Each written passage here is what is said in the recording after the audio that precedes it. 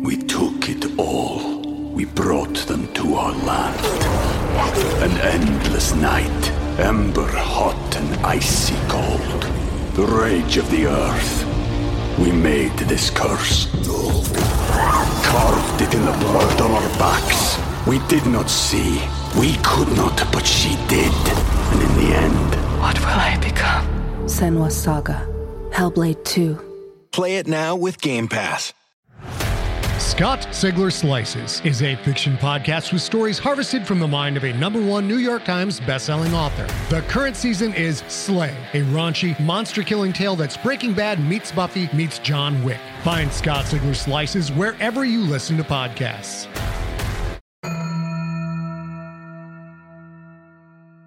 Well, hello, Jennifer and welcome back Owen of House to Youngs. me. What the? My dulcet tones return to the at last.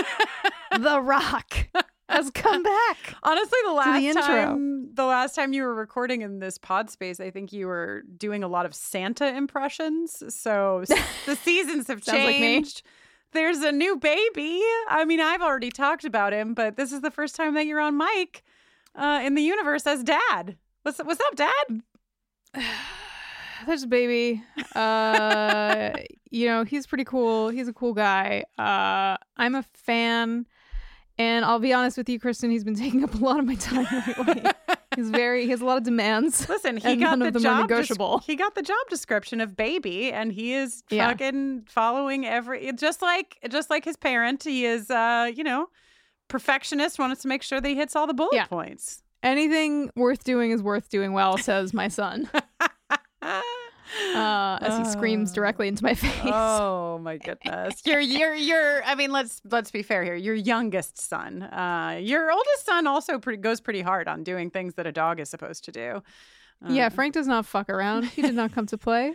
Certainly not. You're here for. I mean, like maybe you would have shown up regardless, but I know that one thing in particular has made you arrive to this space today, Jenny. Do you want to? It's vital. It's part of my life essence. Mm-hmm. I've been training for this moment my entire existence. Kristen, it's time to announce officially the winner of the all-season, all-timer, no holds barred, ultimate sexual tension award winner for the ages. I wonder who it's going to be. For the uninitiated, we were left with two pairings. They were completely shockingly, they were Buffy and Spike, and they were Buffy and Faith. Our bisexual. And actually, it's a little more specific than that, Kristen. Yes, it's Buffy and true. Spike in season 6. Yes. 1080p HGTV era. And it's Buffy and Faith season 3, the best season of anything ever. 1080p HGTV versus 5x5. That's right. Yeah.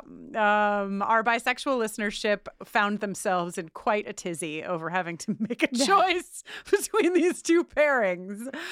But we're here, and Jenny, I was concerned. I was a bit concerned as the voting commenced because we had a lot of participants, 2,976 to be exact. And in the buffering universe, I mean, I think we know who's going to win, but the buffering universe is a subset of the Buffyverse, and the Buffyverse is a big place. And if the vote gets into particular hands, this could have really gone anyway. Indeed. But it didn't. It sure didn't, Kristen. Buffy and Spike rounded up 1,276 votes, but that was only 43% of the total voting populace. Buffy and Faith, thank God, as the good Lord intended, brought in 1,700, a nice even 1,700 votes, claiming 57% of the vote for the win. Congratulations, ladies. Ladies, good job. When asked for comments, the two young Slayers reportedly said, "Really, we're just good friends." Yep. Yep, that's correct. We're going to take some special time to craft the perfect trophy because this is not just a season win. This is a series win. It's the biggest win that you could have apart from moving in together with your favorite other Slayer and kissing each other on the mouth and, doing all other manner of things. But maybe a steak and a knife crossed over each other, bronzed. Oh, no pun intended. Wow. Maybe the silhouette of them both dancing at the bronze. Who knows? We'll work on it. You said that and all I can picture is Mudflap Girls. Maybe their trophy will be a truck where the Mudflaps are Buffy and Faith. Wow. Yeah. How about them apples? We would not be here without a couple of things. One, Jenny Owen Youngs, you've put in tireless math. You've made graphs. You've drawn pictures. Yep. This is basically my Olympics. Honestly. And you won. You won the gold. Congratulations. And two, Emily brackets McLongstreet. Brackets. Couldn't have done it without brackets at all. From day one, from moment one, Emily has literally run every poll, made a million graphics, pulled so many quotes. Honestly, when I read the quotes that Emily pulls that correspond to the Sexual Attention Award contenders, I am like astounded by how cool we are. And I know we're not cool. I know it's just that Emily does a great job pulling quotes that make us seem really funny and really cool. So thank you. Yeah, truly. Emily, for fucking everything. We'll never be able to properly show our gratitude for all that you have done to get us here to the moment we all knew we would arrive at, which is that the populace has spoken. No one has more sexual tension than Buffy Summers and Faith Lehane. Hooray! Hooray! Jenny, it's fun to be back here with you, and I want to spend all day here with you, but it is just an introduction to the titular Doomcoming episode.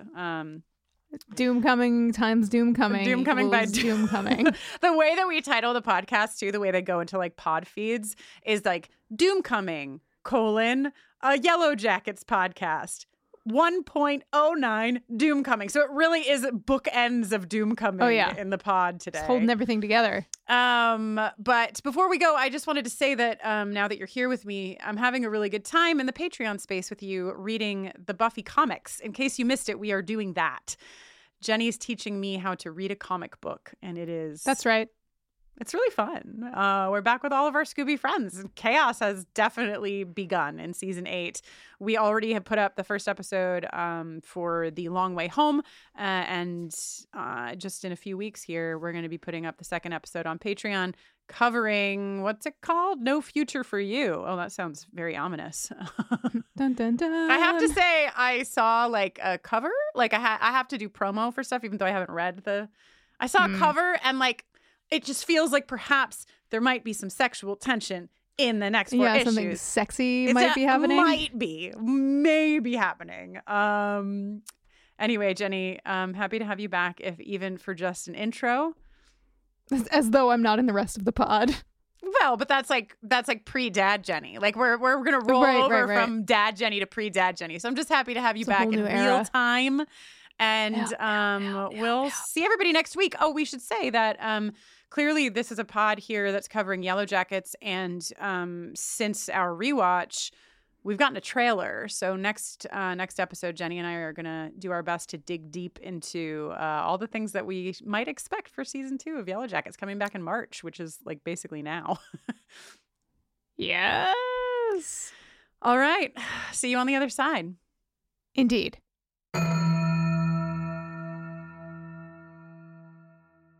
Welcome back to another thrilling installment of Doomcoming. Sounds like you're getting a little tired. I feel like you're losing your steam, Jenny. Is it because this is the titular Doomcoming? Do you want to try one more time? The food stores are low, Kristen. My energy is bottoming out. I can't use... I'm trying not to burn too many calories. I understand. The grubs can only take you so far. It's true. The grubs that I felt. The grubs that I mentioned, the grubs that I confused with maggots. Today we are talking about, as you mentioned, Season 1, Episode 9, the titular Doomcoming, which was written by Amani Rosa, Ashley Lyle, and Bart Nickerson, directed by Daisy Von Scherler Mayer, and originally aired January 9th, 2022. This is the one. Are you ready for this shit? Are you ready for this fucking description? I think so. This is the one where, according to IMDb, you are cordially invited to the Doomcoming. On the brink of death, the Yellow Jackets opt to throw one last rager before careening into oblivion. An increasingly paranoid Shauna struggles between keeping her cool and being Shauna.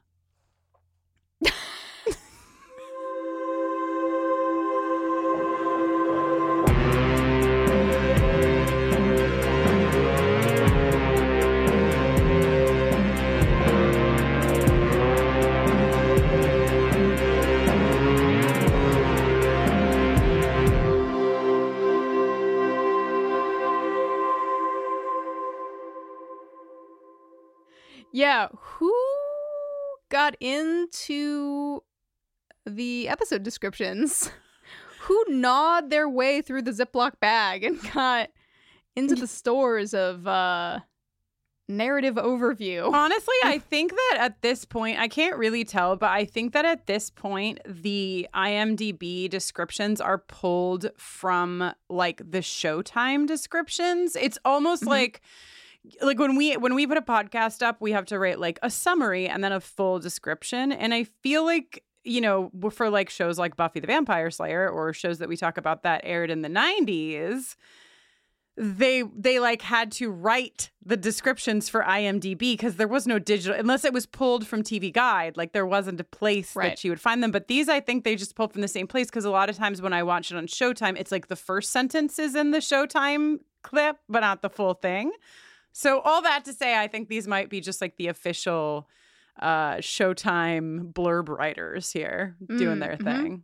Yes.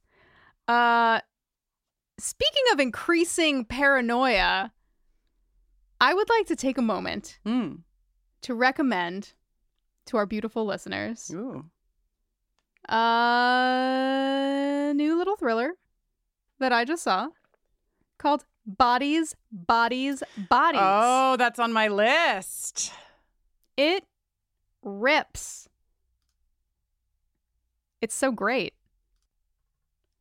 I thought you were going to tell us more, Jenny. Is it about bodies, or should we go in not knowing anything? It's about a group of 20-somethings who are having a hurricane party at one of their parents' mansions. And they decide to play a little game called Bodies, Bodies, Bodies, which is sort of like Werewolf. Oh, Werewolf. Wow. That's been a long time since I thought about that game. So it's that kind of game. Okay. But then, oh no, things take a turn. And that's all I'll say. It's, I can't stop thinking about it. It pleased me greatly. Oh, I'm so glad. Yes, it's been high on my list to watch, so now I'll move it even higher. I remember going to a hurricane party with you one time, Jenny, and I remember it because you drank one hurricane, the cocktail that was being served at the hurricane party, and I believe you were on your back laughing hysterically, drunk as a skunk from that one hurricane. It really stuck with me. It really did. I'm a very economical drunk. She's a cheap date. I am. So, today I wrote the show notes. There's a first for everything, kids. And we usually start by talking about what's the focus of this episode. Previous Kristen foci have included Shauna, or Misty, or Ty, or Nat, or Lottie/Jesus. I would like to put forth that I think episode 9, Doomcoming, the theme is illusions. The songwriter has entered the chat. Some old ones are crumbling. Some new ones are being raised or emerging. Ooh. Some walls are coming down, some walls are going up. There's a lot going on. Yeah, it does. It really does. I liked this. I did read the show notes before showing up to the taping, listeners. So I saw this and I was thinking, like, this really is, it's not that we've got no crossover between 96 and 21. Like, clearly they've been drawing the parallels for us. They've been setting them up.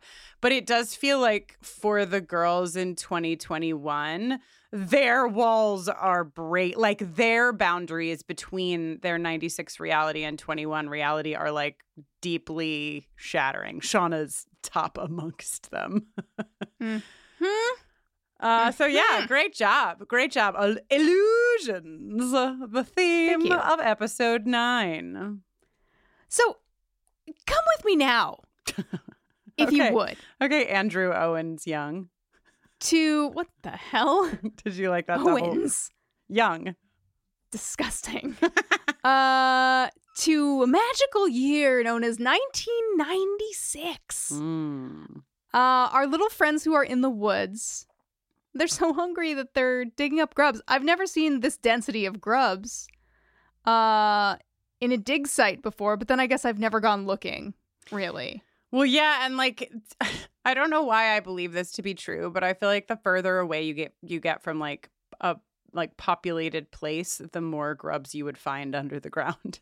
Can any of our grub experts please write in and let me know if the less people there are, the more grubs there are under the ground? I would like to know if my theory holds any water. Well, nobody's laying down any grub killer in the forest, I can tell you that much. Yeah, I think it's just like it feels undisturbed. Like the grubs have just had years, centuries even, to like form their little whatever grubs live inside of. Oh, yeah. Van eating her grubs sad in the corner is the saddest thing I've ever seen in my life. Like, I had once on tour. Actually, Jenny and I both have sad tour eating stories.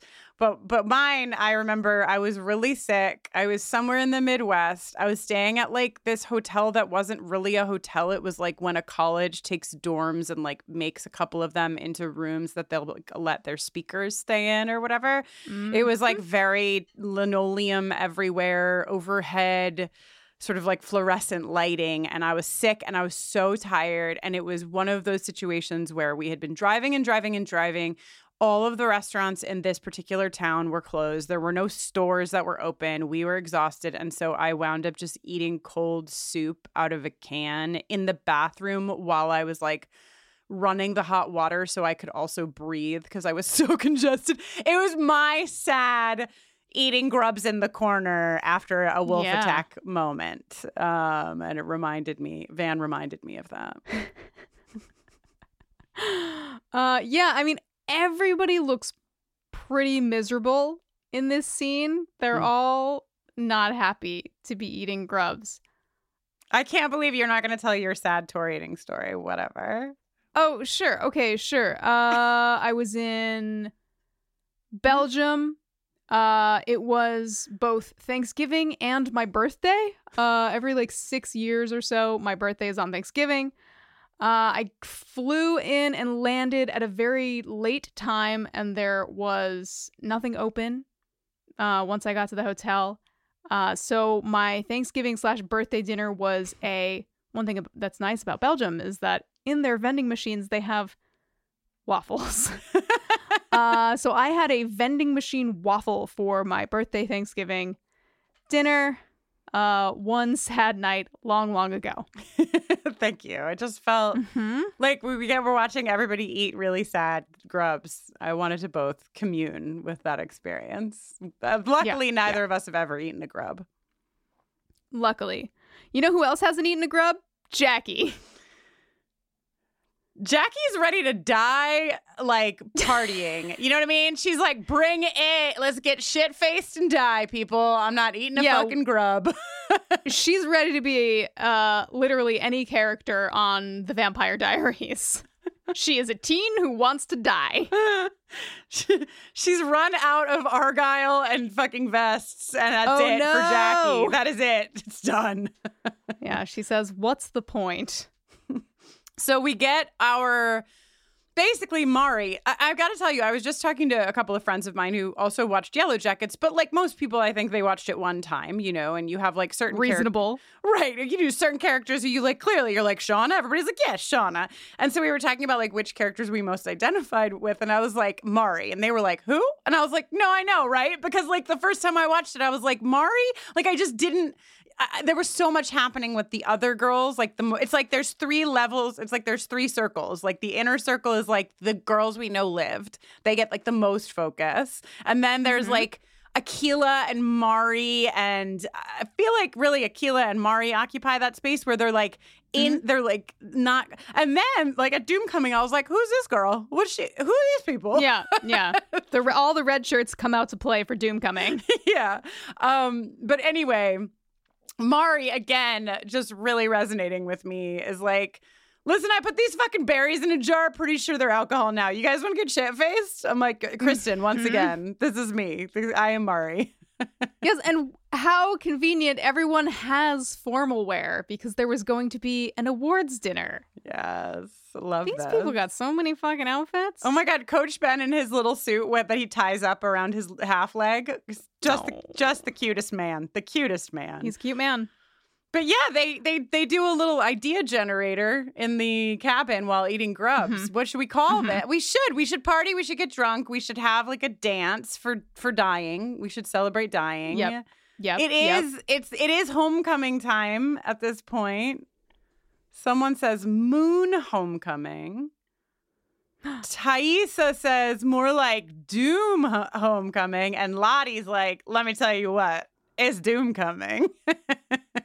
And then lightning crashes and the rain starts to pour and a wolf howls in the distance. Oh, Nat is so stoked. I love how excited. Like, Nat could not have given a fuck until it got titled Doomcoming. And she's like, oh, shit, yeah. No, now I'm on board, guys. I'll put my makeup on for this thing.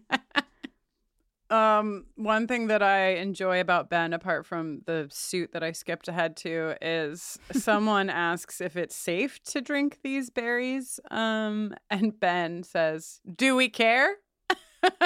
Nice. Nice, Ben. Ben and Jackie Correct. starting to align in their interests. I love it. So, you know, the first thing you want to do when you've decided to have a party is get a little arts and crafts shack going. I'm so excited. Get all your leathers and all your feathers and all your gold coins and emblems and your hot glue guns probably and your strings and streamers and whatnots. I'm so excited for them in this moment. It's truly like they really are having more fun as they get closer to death, which I think rings true, generally speaking, you know. They figured it out. Let's just get shit-faced and do arts and crafts. This is what they should have been doing from the jump. The whole time, from the beginning. Absolutely. Totally. Van is still it's so sad to see Van sad because Van is definitely the character that's like gonna keep her chin up and like keep everybody laughing. She's gonna tell you about the latest fucking Sandra Bullock movie that's come out. And so seeing her so sad and so isolated is especially upsetting. And it only gets more upsetting, but in a good way, when Thaisa uses her time making arts and crafts to make Van. So surely somebody in our listenership is a leather worker of some kind. I'm happy that Van and Ty have cool little matching masks, but are you trying to tell me that they've got like tanning chemicals or whatever you use to tan leather and then cut it into little strips so you can braid it? And but wait, what's going why on is here? This? Why would this be leather that they made themselves? Well, I just assumed it was like pleather from somebody's like Forever 21 pants or something. No, I don't know. Or like I assumed it was things that existed. But also, yes, no, I got the distinct impression that these are these are supposed to be, craft materials that have been sourced as things that have... Later, Mari is wearing a fur capelet that definitely came from, allegedly, something they ate. That makes sense to me. But yes, Jenny, you cared so much about my meaningful moment that you let me say, you actually let me tell everyone exactly what I was talking about. That's how much you cared. Yes, correct. What were you saying?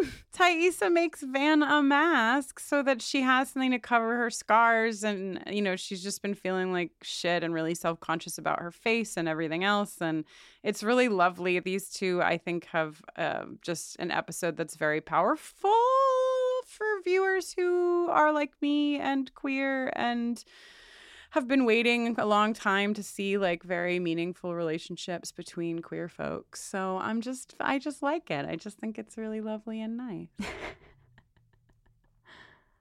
I'm sorry I interrupted you, Kristen. That's okay. That's what happens when you make the show notes, I stand vindicated. Travis is teaching Javi how to tie his tie. That also kills me. It's very sweet. That's very cute. Also kills Natalie, who's watching and is falling in love with Travis. Misty makes a little boutonniere. And she brings it to Coach Ben and asks him to be her date. And she says, I know I'm not pretty. Where have we heard this before? I know. When I first watched this, when we watched this with the group, I was like, holy shit, that's exactly what she said to What's-His-Bucket on her date. So I was watching it really closely this time, and I was like, wait, but I think she actually, I think this is the source of it rather than Misty just being fucking Misty from the jump. I think she might mean it here. And you know what I mean? I don't know. I have to do more thinking about it, but if you watch her say it, it's I think she might mean it, but it works. And I think in the mind of Misty Quigley, then she puts that in a little drawer somewhere. That's oh, I told this cute boy I like that I know I'm not pretty, and that's what made him.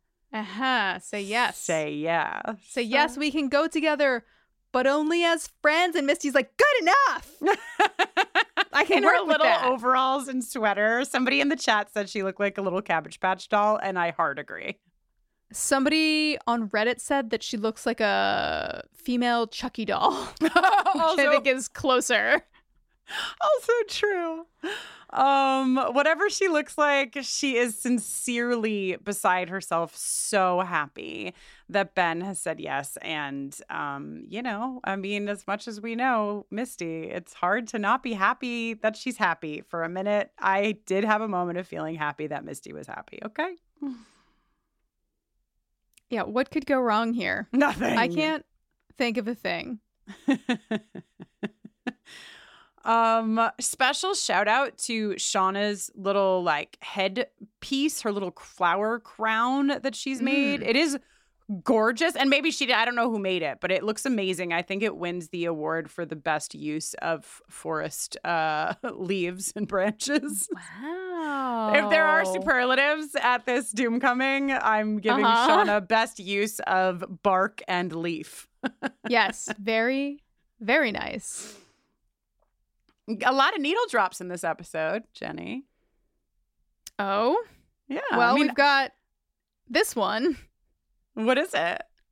Well, we've got a little collective soul, the world I know montage. I'm starting to feel, I don't think you're going to like this, but I feel like as the show progresses, the song placements are starting to feel less and less tonally connected to what's actually going on and more just here's a song that we really like from this time period that is in this sort of ballpark, I guess. But, maybe the mid-90s were also a time of less. It's not I think people weren't for example, writing for sync specifically as much. The radio was largely dominated by, I think, music that a lot of music that went in, at least in the top 40 realm, that when we analyze it today, it feels more sort of like randomized and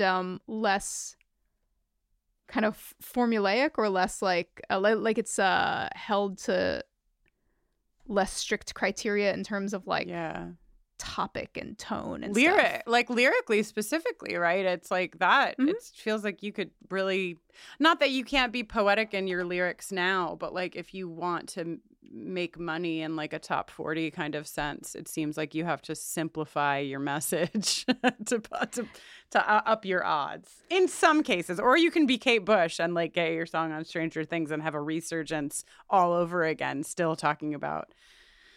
Sure, you could be one of the, most important musical artists of the last 40 years and then have one of your biggest hits become a big hit again. Sure, lightning could strike that tree stump twice. Well, but I really did mean Kristen's that. Guide for aspiring musicians. No, but I mean that specifically because it's like that song would have not. I don't think that song would have been written for Stranger Things, right? And because it existed already, like the people who love it now don't know that it's this like big deal song, but it's like, hey, look, guys, somebody wrote a song before they gave a fuck about like writing for your show, and you used it in your show, and now everybody loves it, even though it's like wild and Kate Bush, Yeah. Well, I mean, because it's like a fucking masterpiece. Yeah. So it makes a lot of sense that people would love it. But that's an example of a show that utilizes a lot of period-specific music. Mm-hmm. And maybe I'm biased, but I just feel like a Kate Bush song is appropriate for any scene, anytime, anywhere. Yeah, I mean, I haven't actually finished the season, but it feels like they used it as their like secondary theme song. So like not even just placed once. But yeah, I agree. I think the collective soul specifically to me is like, I had, of course, the feelings of like, oh my God, this song. And it tonally, it feels like it's nice with the montage. But yeah, like textually, I'm like, Yeah. Yeah. It also, I feel like the song is kind of like the proto Iris. It's like this song walked so Iris by Goo Goo Dolls could run. How does Iris by Goo Goo Dolls go? And I don't want the world to see me. I don't think that they'd understand. Johnny Resnick doesn't growl. I'm sorry. That was an inappropriate Johnny Resnick imitation. I just want you to know who I... Okay, so... Just want you to know who he is. During this collective soul song, Misty, we find out that there's a medicinal... Or there's like a trapper-keeper... apothecary situation. Yes. Dr. Misty's good time trapper keeper. Oh, and she's got a little pocket full of shrooms. Yep. I wonder what she's going to do with all those mushrooms. That's a lot. It feels like a lot of I don't really have a comprehensive understanding of like appropriate mushroom dosing, but that just seems like a lot. I don't know. That's definitely a lot for one guy. Yes, it's way too much for one guy. For her initial plan to get Ben high, it is far too many mushrooms. It does seem like the exact appropriate amount to get everyone a little trippy. A little trippy. Please put that in your Heinz diary for later. We'll be referencing what it is like to trip on mushrooms and what happens to these girls. But based on what we've read about tripping on mushrooms. Yes, of course. Only what we've read. But I think that this is a reason. When I remember the little Ziploc baggies full of mushroom stems, it was like a half or a third of the amount we see here on screen. It doesn't seem like an abundance. Okay.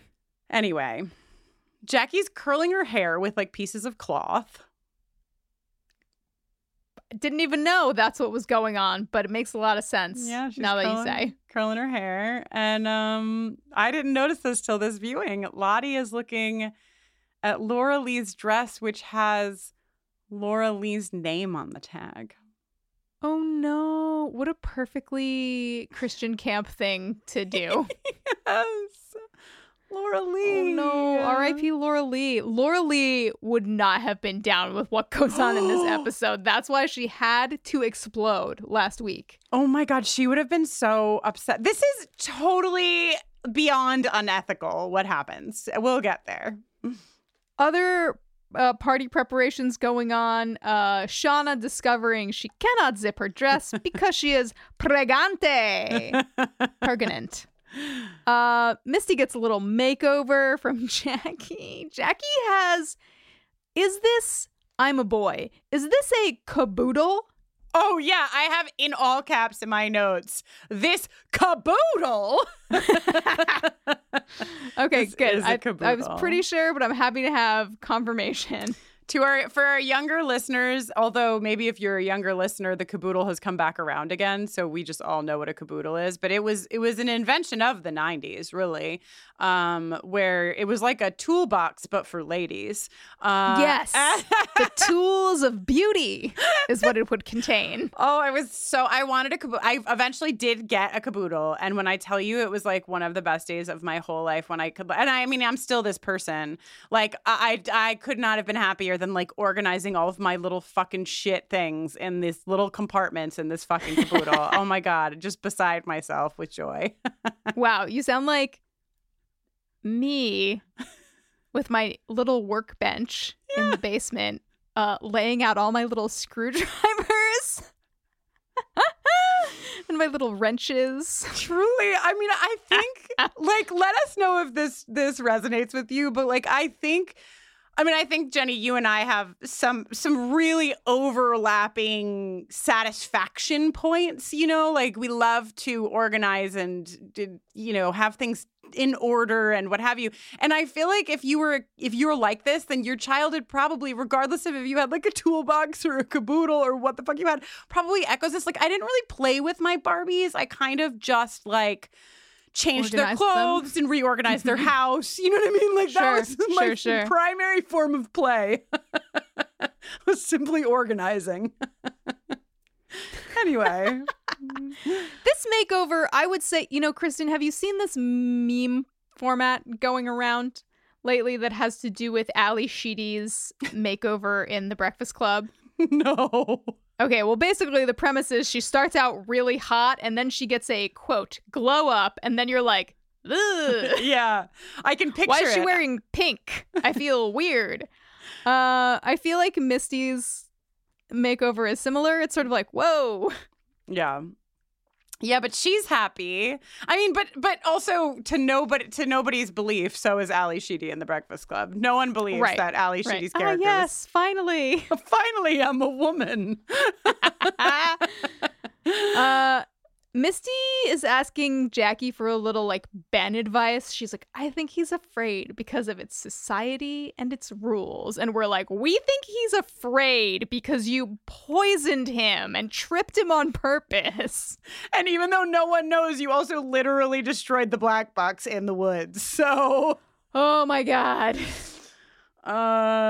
Yeah, but sweet Jackie, I love Jackie not giving a fuck. I love it so much. I will love it for the rest of this podcast episode taping because, she's good. The shit that comes out of Jackie's mouth this episode makes me so happy in so many ways. But this is a really nice one. She said, like, you know, Misty's asking for dating advice and Jackie's like, you deserve someone who wants to be with you. Look, you're beautiful. That's so nice. Oh, that's like the nicest anyone has ever been to Misty.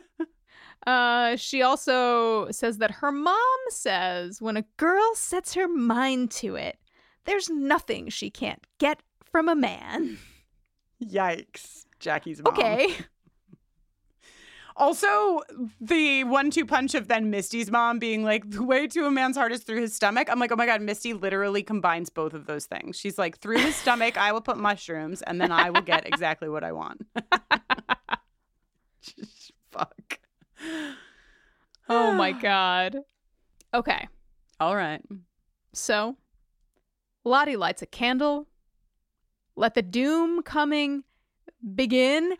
They've hung up a piece of the plane's body for Javi to strike like a gong. Literally, my note is, but also a gong? The thing is that everyone starts coming through this like arch that they've made, which seems to be, it's like streamered, and it's like, is that toilet paper?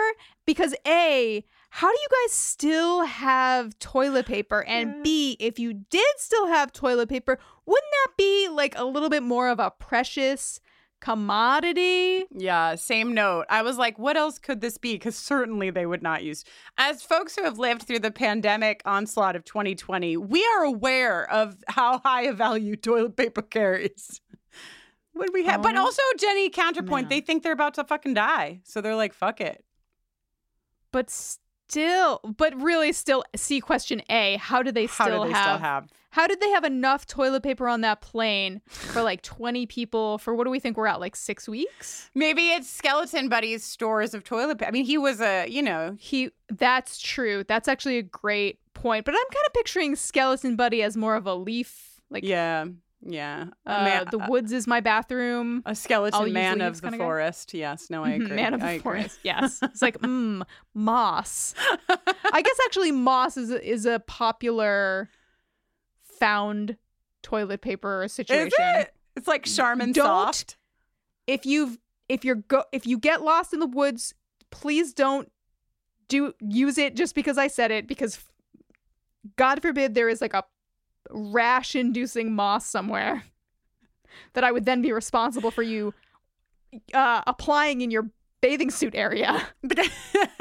The career turn you never thought you would take, somebody emailing you like, this fucking rash on my ass is because of Jenny Owen Young's. Like, no. How would you have ever imagined you could get there? Also,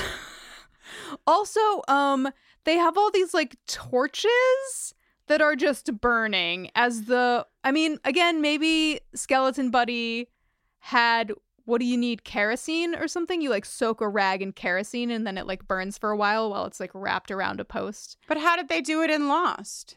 They always had burning torches. How did they do it in olden times when there was no gasoline? Well, burning torches seem like they go way back. No, I know, but I feel like they go way back in places where there are materials specifically for making burning torches. Man, this is episode 9. Questions. Illusions, Kristen. I have to suspend my disbelief so that I can enjoy the show. All right. Okay, so here we are. Fucking Doomcoming. I mean, Lottie... I feel like they just get to the party and Lottie's like, can we have a moment of silence for Laura Lee? And I'm like, I'm all about a moment of silence for Laura Lee, but we just got here. Could we have a minute before we have to remember our friend exploding? Or could we have had the moment of silence before you banged the gong? Before people started like voguing through the toilet paper arch. Yes. Okay. I know what I do in most social situations where there's alcohol. Start singing Kiss from a Rose. It is a surefire way to get the party started. Mm-hmm. Wouldn't you agree, Kristen? I would. As a matter of fact, I think for all of our doubts about collective soul, this is a absolutely perfect music placement for this scene. This is truly authentic. Lottie starts singing Ba-ya-ya-ya-ya-ya-ya-ya. Mm-hmm. Then everyone starts joining in the sing-along, which is so powerful that it actually summons, it conjures the recording of a famed recording artist, probably Grammy-winning recording artist, and former spouse of Heidi Klum, Seal. The husband of Heidi Klum, Seal. Well, I mean, Kiss from a Rose is an incredible song and an amazing recording, and it lasts and lasts, and I think it will keep lasting. But also, he is the former husband of Heidi Klum. Yes. This is actually true magic. If you start singing Kiss from a Rose in the woods with more than 3 other people, it will summon the vocals and instrumentation of the original song. It is a proven scientific fact. Like Bloody Mary, except it's seal. It's for fun, not horror. Yes.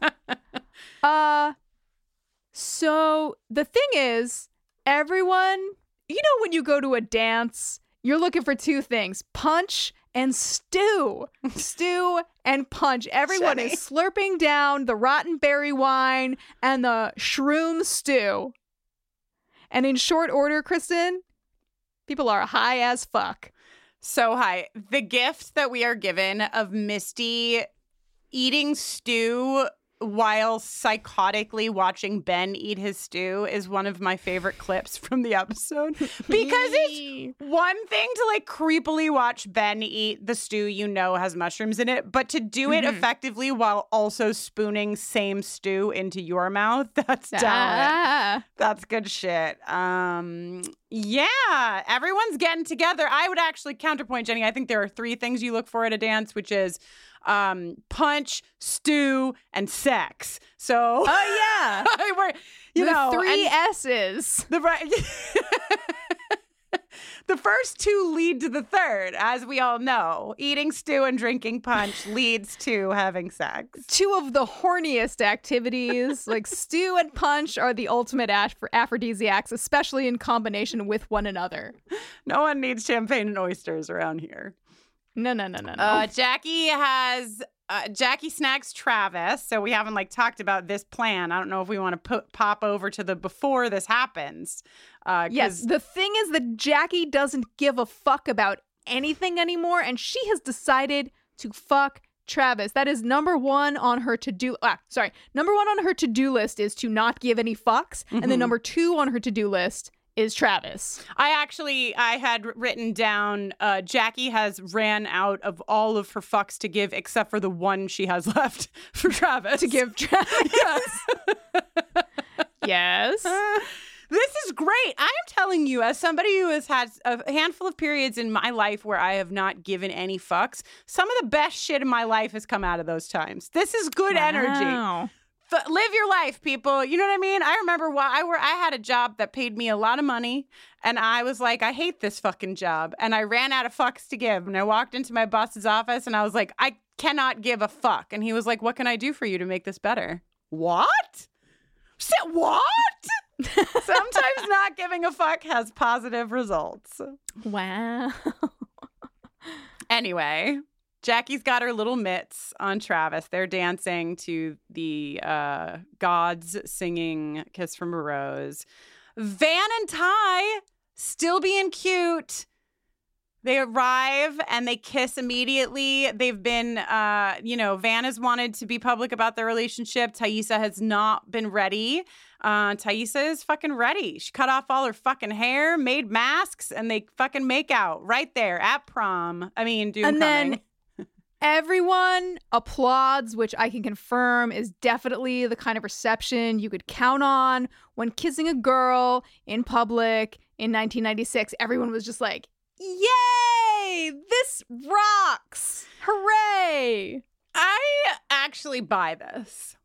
Gay expert Kristen Russo buys it, and here's why.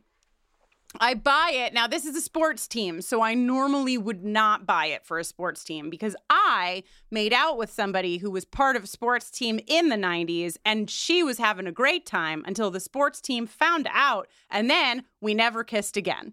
So that's the reality of what would probably happen. But here's why I buy it, Jenny. They're all about to die. And when you're about to die, you love Things matter less. You love seeing this. It's a happy time for everybody. Nobody fucking cares who's gay. Who cares? Yeah. Okay.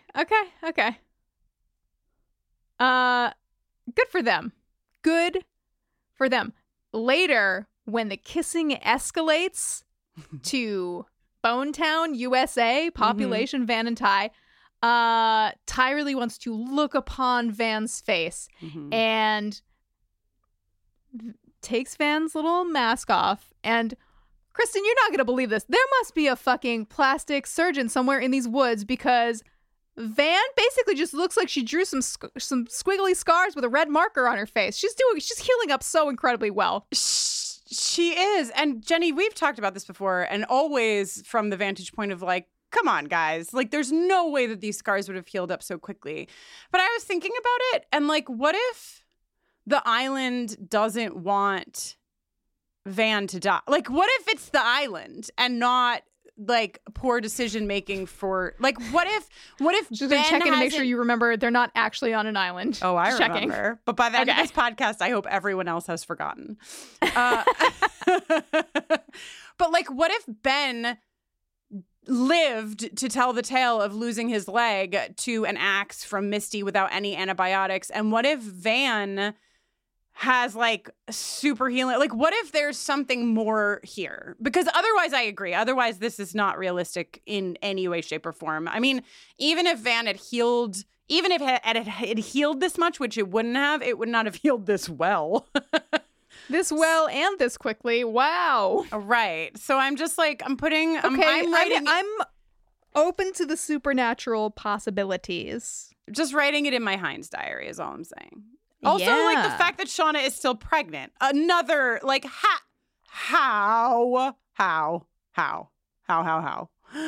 So, well, I'm writing it all down. Season 2, I'm ready for you. What do you got?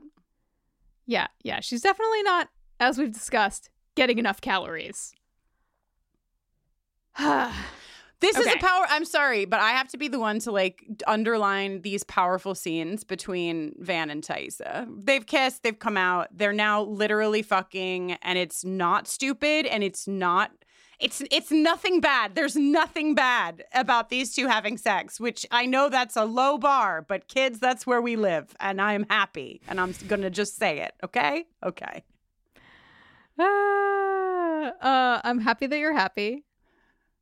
It's great. We're all having a great time. This is great for them. How nice. Yeah. What else happens while everyone's high as hell? Okay.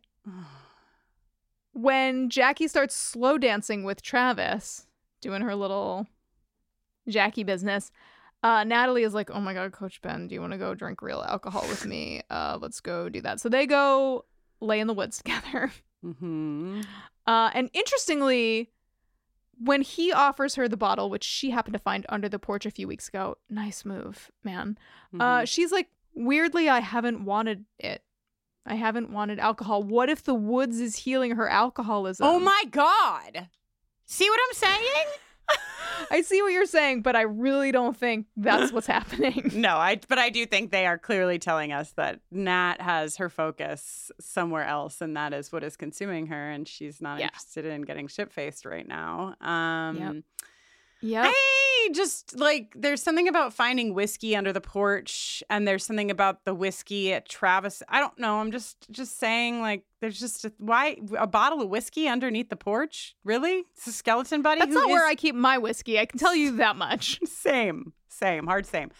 This is Maybe a huge... Skeleton Buddy was hiding the whiskey from Triangle Buddy. Oh, fucking Triangle Buddy. If you've ever had a Triangle Buddy, you know they are always drinking all the whiskey. They've got a thirsty tooth.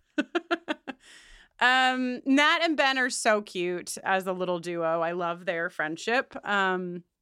And Ben, you know, we didn't mention this, but it'll grow for Ben as well. Ben, who we know is another queer character on the show, has a moment with Van and Ty before Nat and Ben go off into the woods where he's like, hey, that was really fucking cool. And then he leaves because he's not ready yet. He's got to go lay in the woods with his furry He's like, friends. I really admired that for purely heterosexual reasons. Yeah. I am not looking at your boobs. And if you want to glean anything from that, you can let me know. Yeah, then that's on you. Yeah. So Nat and Coach have a little boyfriend chat, Coach and Misty, and Nat and Travis. But then, nobody can have a serious conversation because the shrooms kick in. And Coach is like, I think Misty poisoned me again. And Nat says, I think she poisoned all of us. Nat is Dun, dun, stoked. dun. Yeah. Nat's like, oh, hell yeah. Immediately clocks this feeling as mushrooms. Clear to me that Natalie has never had a panic attack, because if this happened to me, my first thought would be, I'm dying. So good on you, Nat. One other important thing that we missed that happens between Van and Thaisa is that Van tells Thaisa she looks like a really hot tree. Don't worry, I'm going back to everyone being super fucking high. I would have never missed the really hot tree line. Yeah, because I start this in the woods segment with my caption of terrifying berry faces. Everyone has berries. They've been slopping. Oh my God. So this is going to be a long episode because apparently I'm full of stories today. But one time, me and my ex-girlfriend, Jen, not to be confused with my ex-wife, Jenny, went to San Diego, and I had recently been, struggling with some anxiety, a little bit of panic attack stuff. Fine. We went out to dinner. We were staying at a hotel, and we had drank a bunch of red wine, a lot of red wine. And we went back to the hotel room, and there was a message on the hotel landline. And when we checked it, it was just somebody breathing heavily into the phone. And it sent me into a panic spiral. And I just felt out of my body and dissociated. And I was like, what is happening? What is happening? And I looked at Jen, and she smiled, and her teeth were red. And I was no. She's brought me to San Diego to murder me. Sure, yeah. This is what this vibe is giving me in the woods, is Jen and red teeth. They're very scary. Misty's scariest amongst them, just berry-faced and high as fuck. And it doesn't get any better, Jenny, because then something, I don't even know. Something's going on. They've not established that there's anything supernatural in the woods, but let me tell you something. If one writer in the writer's room has eaten one mushroom anytime, I'm telling you that this is supernatural, because this shit is not what mushrooms feels like, looks like, nothing. No way. No how. There's a lot of feeling it going around, Kristen. They're do you feel that? Energy van coming up from the ground. Then Shauna's baby moves, probably because it's high. And hungry. And so hungry. Thaisa is then listening to Shauna's belly. Also, let me tell you something about mushrooms.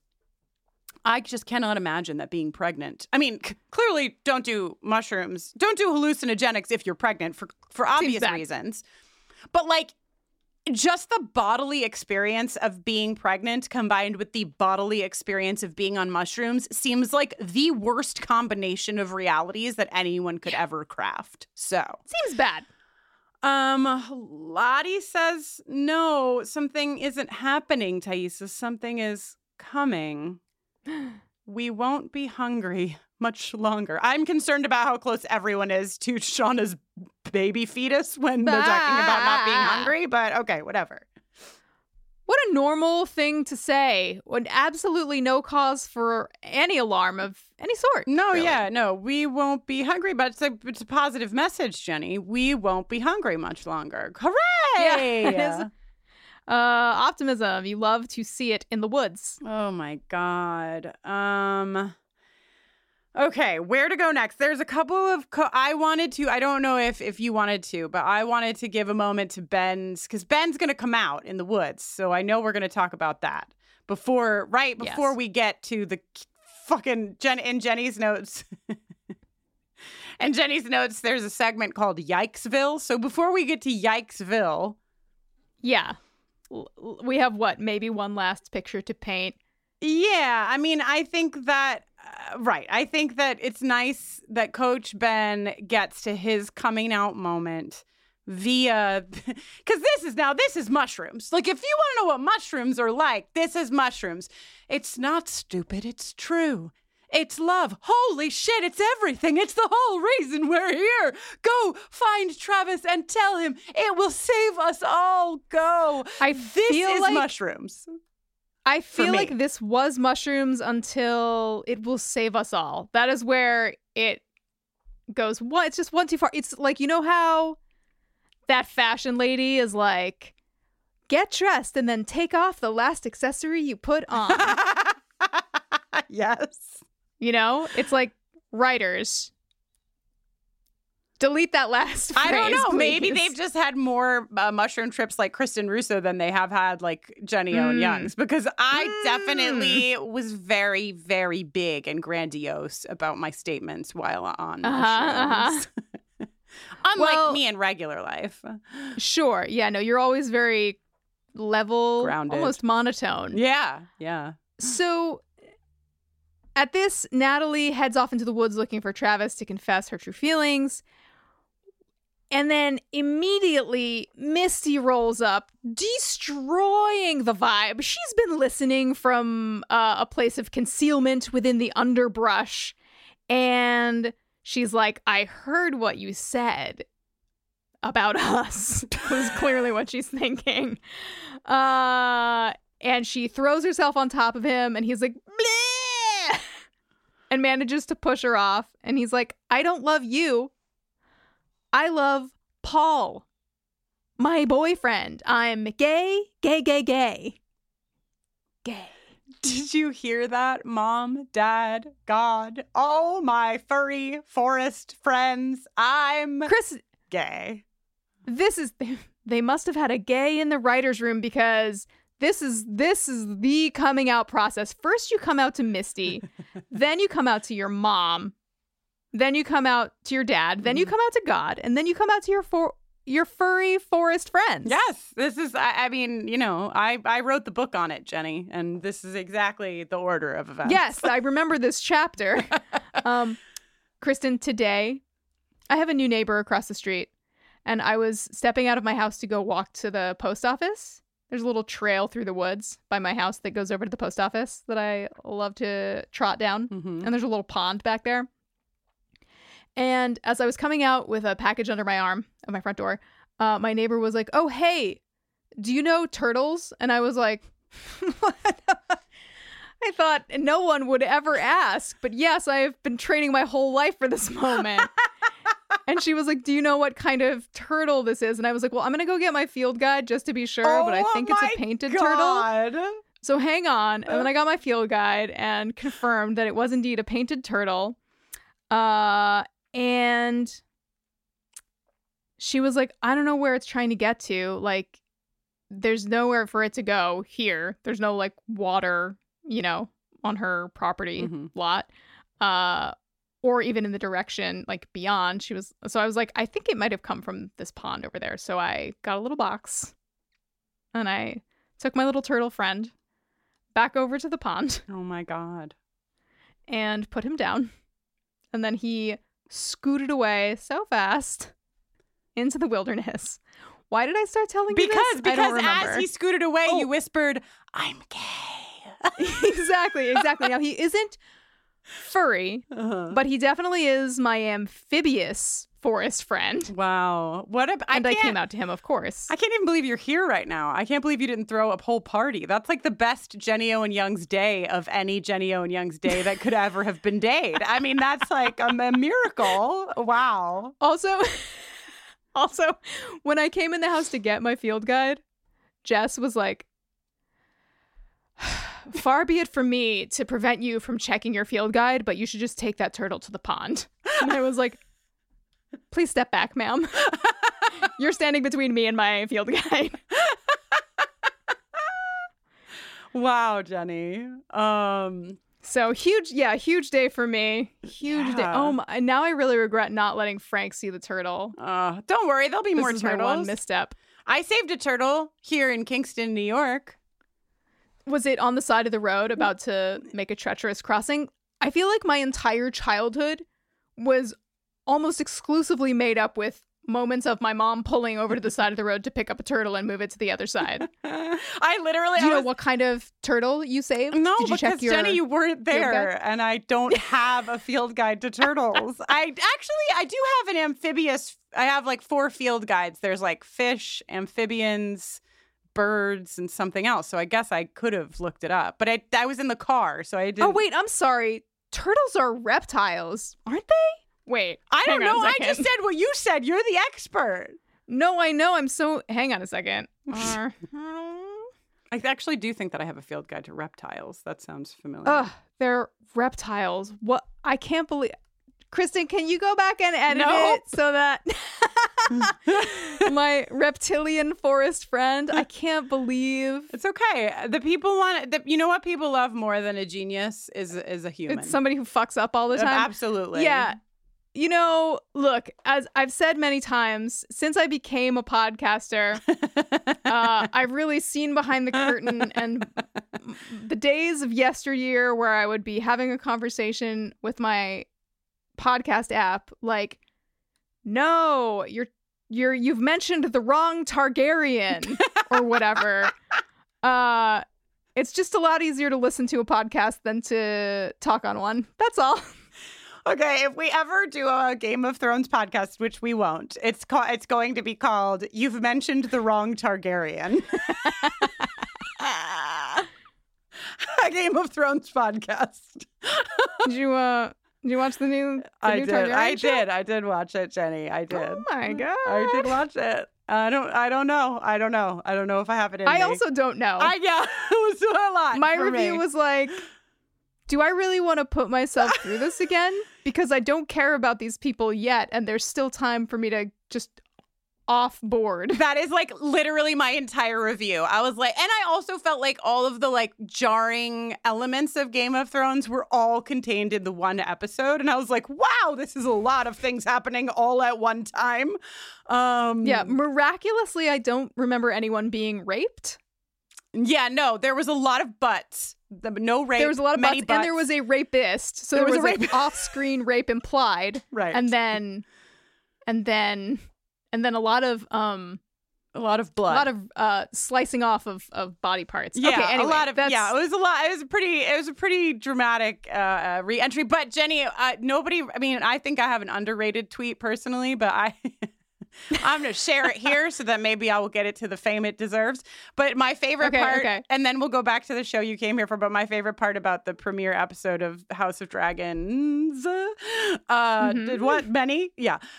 Is that the Targaryens and their little council, my tweet was like, Targaryen office setup, and it was one candle and then one of those giant Logiball mouses. You know, the like... I was like, this is a good tweet. Yeah, what are those fucking things? Right?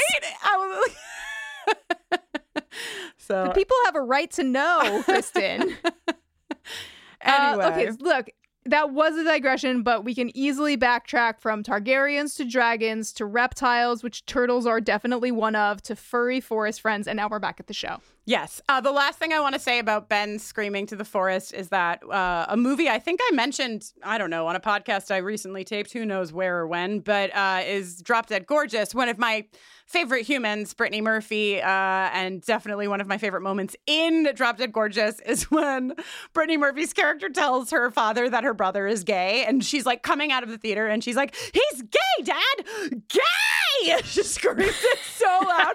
And I was like, this is like almost there. It almost reached the appropriate levels to meet my favorite gay screaming that Brittany Murphy does. Oh, there's actually one more. There's one more local stop on the Doomcoming Express before we get to Yikesville. Mm-hmm. And that is Jackie and Travis. Oh, yeah. I mean, they're kind of they are the funnel that gets us to Yikesville. So yes, of course.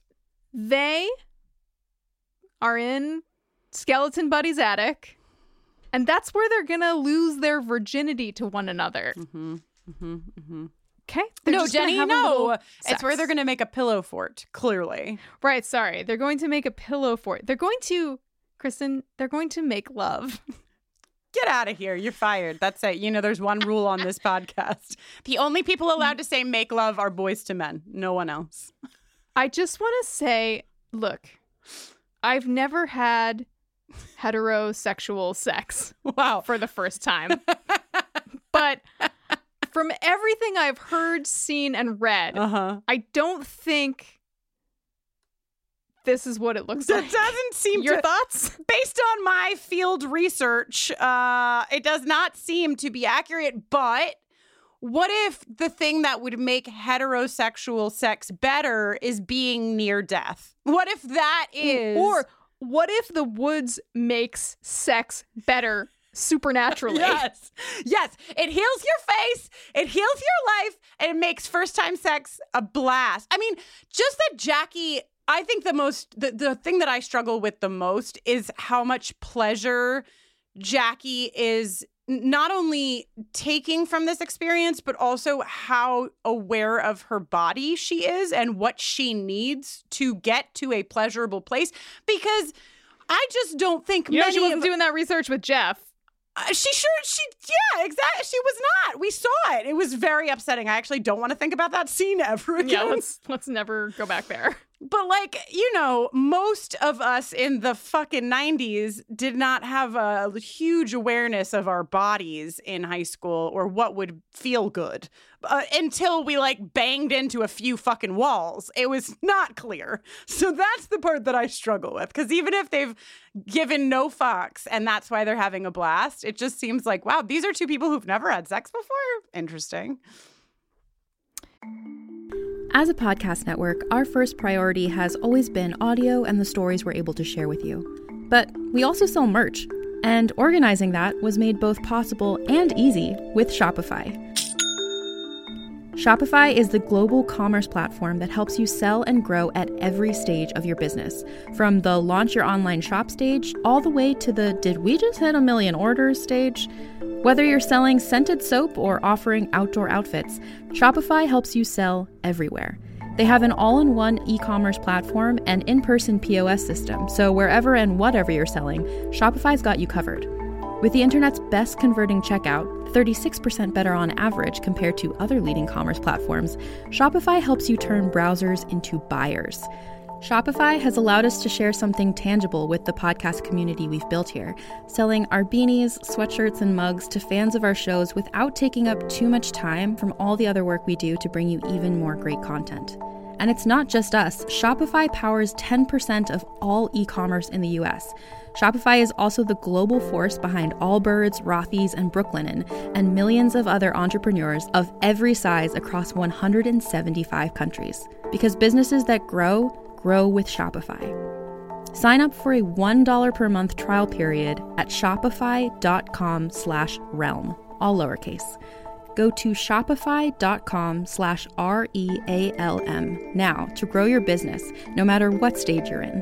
Shopify.com/realm.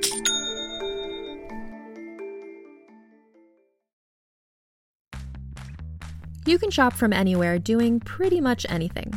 You might shop while working, eating, or even listening to this podcast. And however you shop, we all know and love the thrill of the hunt. But do you also know how to get the thrill of the best deals? Because Rakuten shoppers do. With Rakuten, they get the deals they love with the most savings and cash back. And you can get it too. Start getting cash back at your favorite stores like Sephora, Nike, and even Expedia if you're looking to get some travel in. And getting cash back doesn't mean you have to miss out on sales because those can just be stacked right on top. It's easy to use and based on a simple idea. Stores pay Rakuten for sending them shoppers, and Rakuten shares the money with you as cash back through PayPal or check. Download the free Rakuten app and never miss a deal. Or go to Rakuten.com to start getting the most bang for your buck. That's RAKUTEN.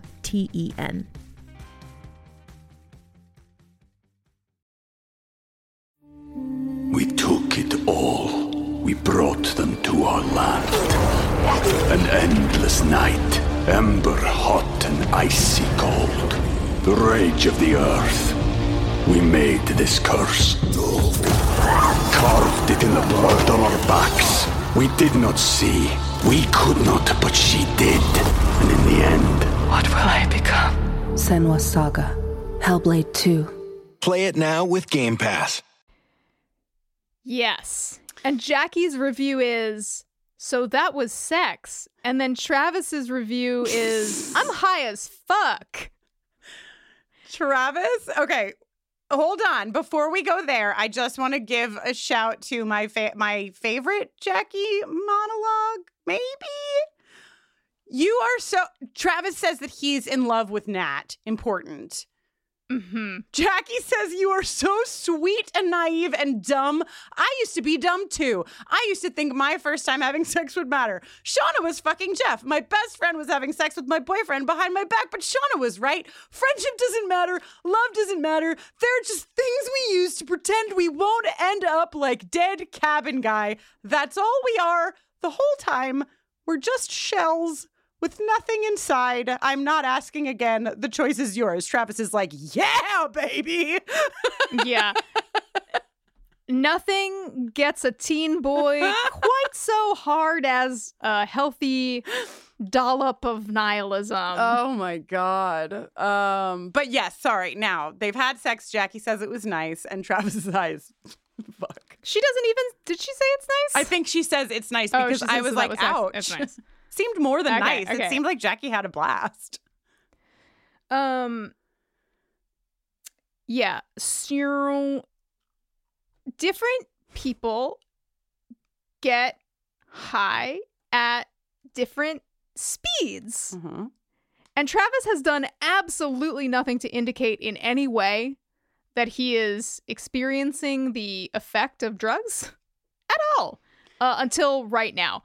I'm noting this because there was some chat when we did the live watch about like Travis being under the influence, Travis's consent, and I feel like that kind of like questions around that kind of like also fit into what we're about to talk about. Yeah. Oh, yeah. Yeah. But as far as we see, I think Travis is in control of his faculties and going about business as he chooses to do so. Yeah, until all of a sudden he's like, "Oh, did we disappear?" Yeah, but also like, because it's really funny when you think about like, oh, the mushrooms just hit like after he was having sex or whatever. But also the lines he's given they seem really specific. And it's like, I'm just hoping that these lines are carrying two burdens. And one is what we get, which is, ha ha ha, he's so fucking high. He's asking questions like, but where are we? Am I even here? We're not here though, are we? We disappeared though, right? But that they're also carrying another thing that like, what if he isn't high? Like, what if he isn't fucking high? I'm writing it in my Heinz diary, okay? That's all I'm saying. What if he never was high? He did not seem like he was high before. But I'm just saying, what if he wasn't fucking high, Jenny? Okay? I guess it's okay if that's what you're saying. Well, he just doesn't seem, I'm just saying, okay? Just let me say. You think with everything you've seen in this episode, you think Travis is not high moving forward? It feels like he's fucked up, but I'm not sure that okay, so here's what I'm saying. I'll say it as clear as I can. Okay. I think that clearly there's people on mushrooms in the woods. They've all eaten the stew. Everybody's feeling fucked up. Even little Javi is shrooming, right? Mm-hmm. Then something happens when the girls leave the woods after they feel like there's something happening that to me is no longer, oh, these girls are just shrooming so hard. They're just tripping so hard. It feels like there is a definitive shift there in terms of like energy. And like, that's not mushrooms doing that. So I'm just saying, what if that shift has also impacted Travis? Because Travis, at the moment that those girls are howling in the fucking woods, ready to run back and say that like Travis doesn't belong to Jackie, he belongs to somebody else, is also the moment that Travis is saying, we disappeared though, right? But where are we? Am I here? We're not here though, are we? It just feels like maybe it's also something else, is all I'm saying. I don't know that. Like the woods is Yeah, like it? Triangle Buddy. Triangle Buddy is affecting the howling mob headed for the house, and also Travis, but not Jackie, the person who also coincidentally didn't have the mushroom stew. Yeah. Okay. All right, well. It's a theory. Good luck. Okay, thank you. Sure. Thank you. Yes. Okay.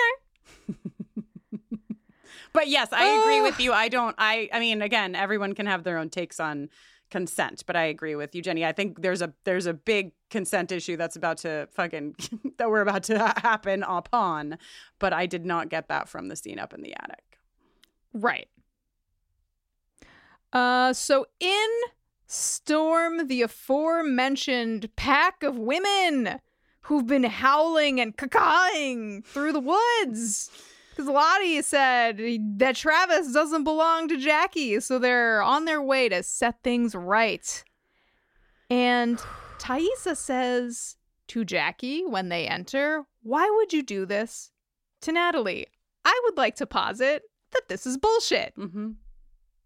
That it's only being said to Jackie, if you really feel like, now, not that it's really any of your business, but if you really feel like Natalie and Travis are supposed to be together or whatever, that takes two people to fuck. And also, it would be way more on Travis than it would be on Jackie. Right, because from whoever's perspective, Thaisa's or Tradley shippers, Travis is the person who has a connection to Natalie, not Jackie. And also, Jackie gives him absolutely every opportunity to make his own choices. There is no... And I don't think...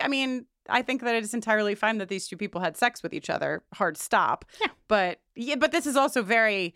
if you want to take the everyone being excited about gay people in the 90s as possibly inaccurate, then this is accurate. This is some 90s internalized misogyny shit. This is exactly what we were fucking doing in the 90s. And definitely nobody's doing it anymore. Whew, thank God we're out of those dark ages. Yeah, it's done now. They pull the side of her dress over. Ugh. Yeah, they're like, look, they've fucked. You can tell because of this blood on her dress. Like, yikes, guys. But I'm excited. They're a howling mass. I'm excited for season 2 to hopefully fucking help us see whatever the fuck we are missing here, because it just feels like this is something that we don't have the tools to understand yet, is how this scene feels to me. Shauna, Akilah, Mari, and Lottie, right? They have... When does she get locked? They lock Jackie in the closet at some point very early on. Okay, well, what happens is they look at the bloodstain on her dress.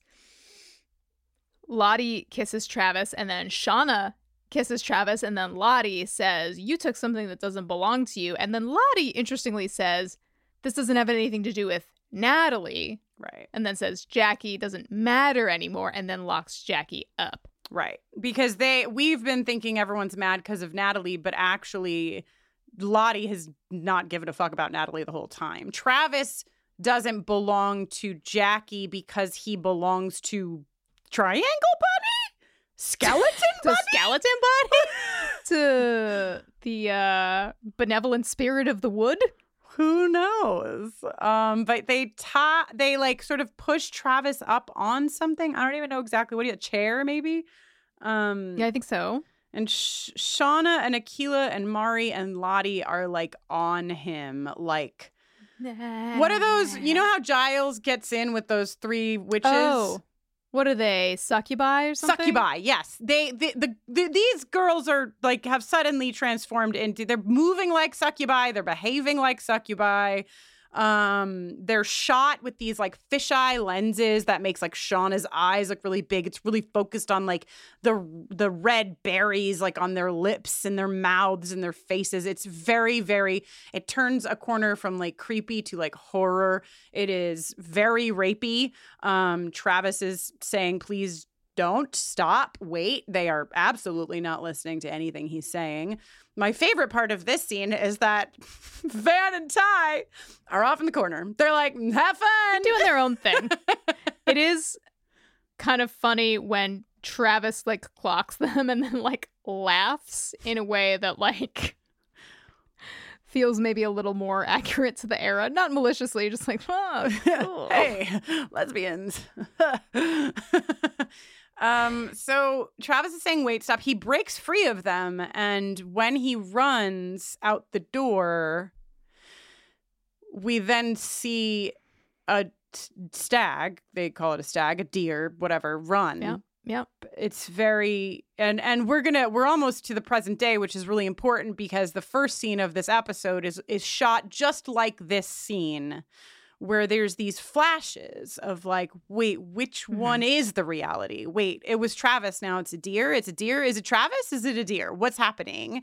I'd like to say again, if you have not eaten mushrooms, you will not confuse a person for a deer. That is not how it works. Okay, don't worry. You won't put a pine cone in anyone's mouth forcefully on mushrooms. That is. You might put a pine cone in your own mouth just to see how it feels, but you would not do any of this.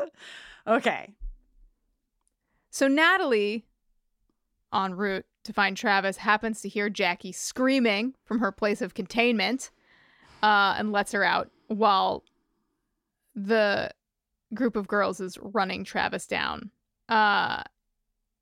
And Shauna she has a knife to this boy's throat as Natalie and Jackie happen to roll up, and they stop her. Natalie's like, Travis, are you okay? He's like, I'm fine, and disappears into the woods. Which, like, understandable. I would be avoiding all women at this moment. For the rest of my life, probably. Shauna is like, it's very clear that Shauna is like really embarrassed that Jackie has seen her like this. Yeah. She's like, Jackie, it's not what it looks like. Feels like she comes out of, like, she seems even like, what the fuck just happened? Like, yeah. Again, impossible to know from like just gleaning from facial expressions, but it very much feels like when Nat says, what the fuck are you doing? The general trance that they are in is broken for everyone except for Lottie, who remains in this place. Lottie says it wants us to, first of all. Okay, as Shauna has the knife. Nat, are you okay? Travis runs into the woods and Lottie says, it's in all of us, you know, even him, even you. Then she laughs hysterically. Yeah. Also, when they run, when the girls run out after Travis / the stag, Javi was abandoned in the woods when they all left, and he's made it back to the house. He sees Shauna, and he's like, Shauna? And she pulls like a dark willow. She literally opens her mouth and is like, run! Like, the voice that comes out of her body is like not Shauna's voice. Yeah, it's scary. Yeah. It's scary. Yikesville, indeed. Anyway, I guess we can. Okay. We might as well go right from Yikesville 96 to Yikesville 21, which is the opening scene of this episode. Well, almost the opening scene of this episode. What's the opening scene? Oh no, you're right. It is the opening scene. Sorry. No. The opening scene of this episode. Yeah, Shauna's over at Adam's, as you may recall from the end of the last episode, and she's all like, I know about the blackmail. Adam jumping in like a real himbo hero trying to roleplay. Oh, so you're a bad girl who needs to be blackmailed. She's like, you stole my journals. And he's like, wait, what? Hold on. What? I can't. Your journals? He really, at least the writers want us to believe, he has no fucking idea. I mean, we know that he has no fucking idea, of course, because this episode has the grand reveal that Jeff is our blackmailer. Holy shit. But like, it just seems like Adam has absolutely no idea about anything. And the only thing that he's ever done is like have a crush on Shauna and then like look a little bit into who she is. Yeah. As far as we know. Shauna, what are you doing making the safe combination the flight number? Girl? Also, flight 2525. Pick literally anything else. I was like, this flight is so 5 by 5, baby. You know what I mean? 5 by 5 is 25 times 25, 25 is the flight number. Wow. Yeah. I said in this scene. So you're saying it's 5 by 5 parentheses by 5 by 5 parentheses. Yeah, it's 5 by 5 by 5 by 5. Yes, nice. This, I wrote down smoke monster noise for this scene. It felt very smoke monster noisy when this. Okay, so Shauna walks in. She's like, "Who the fuck are you?" Adam thinks she wants to role play. She's going through all of his drawers.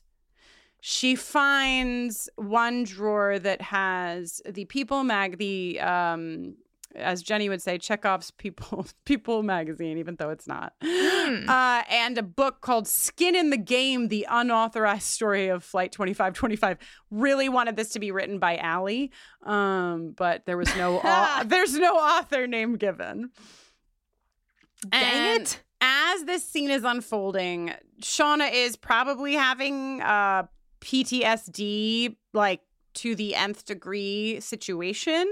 And the way they show that to us is with these really quick flashes of some clips we've seen, and I think some we haven't. A flash of a bloody corpse being dragged through the snow. Seen it. Yep. Check. They're eating meat. Allie's broken leg is in this, which I took particular note for because I was like, that's weird to be in here. That's interesting.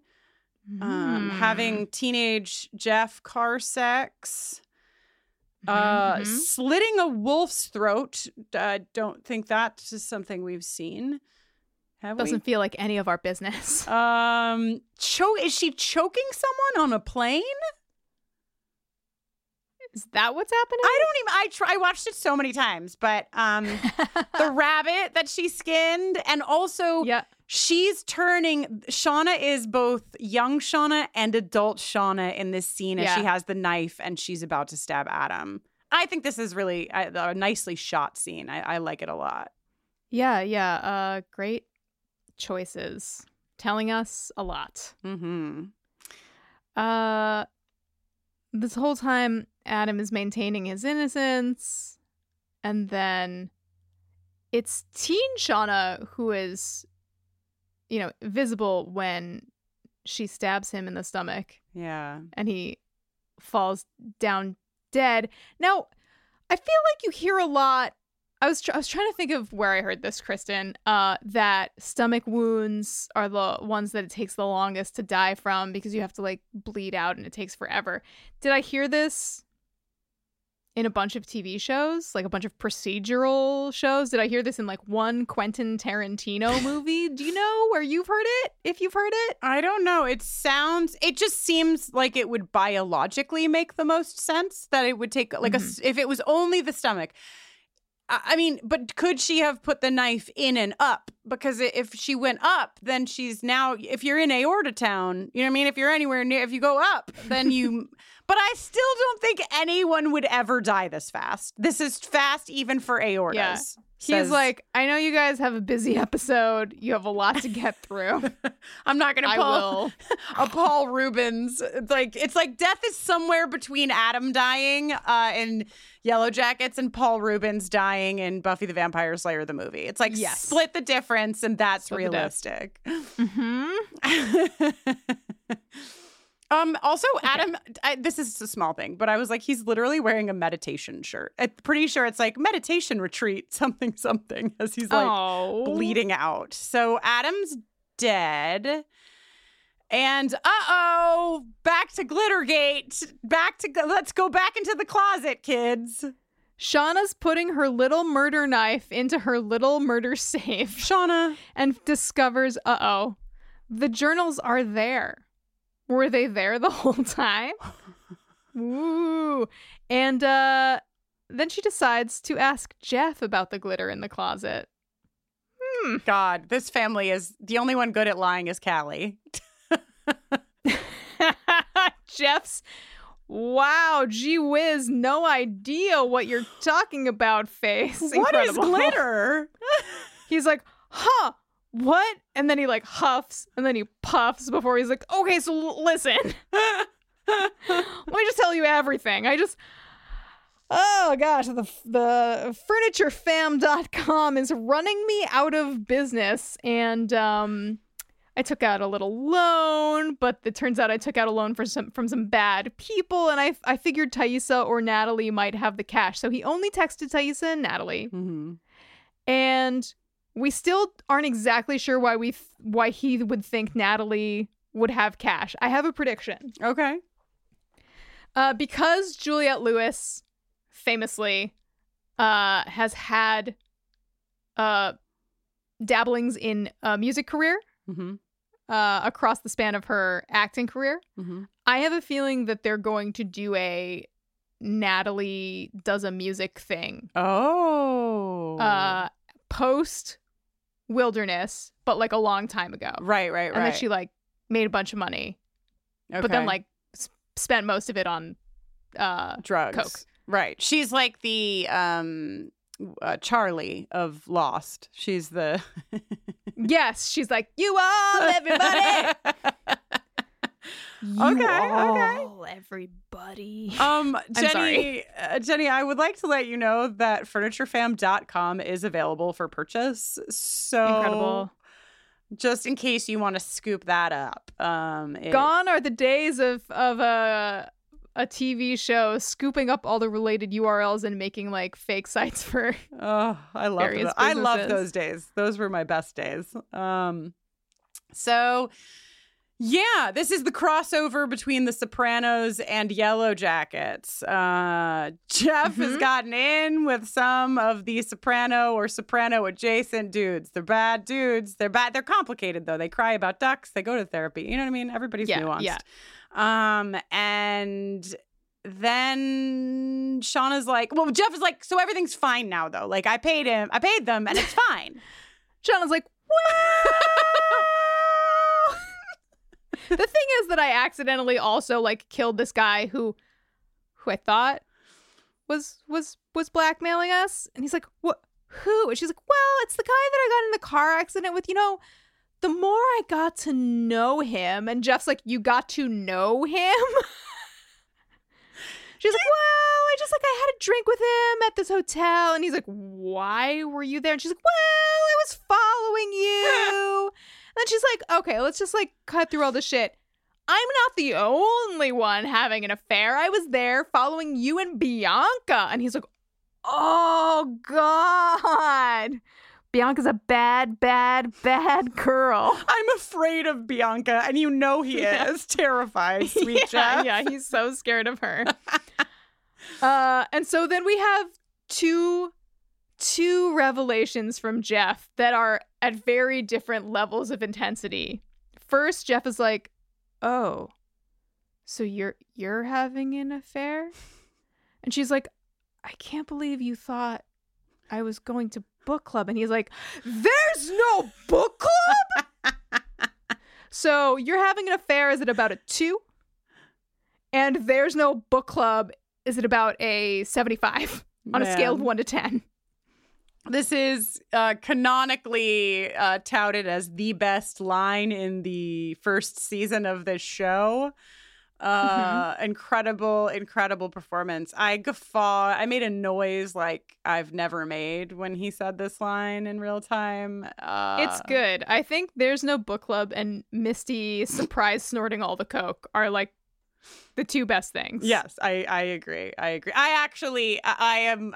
don't go with the majority on that. I think Misty snorting all the coke is funnier for me than even this, but they're both high. I mean, there's no book club is more of a long con like narrative guffaw delivered by a perfect God's favorite himbo. And Misty snorting a coke is like the perfect combination of like Misty personality and like physical comedy. Yes. You know? Agree.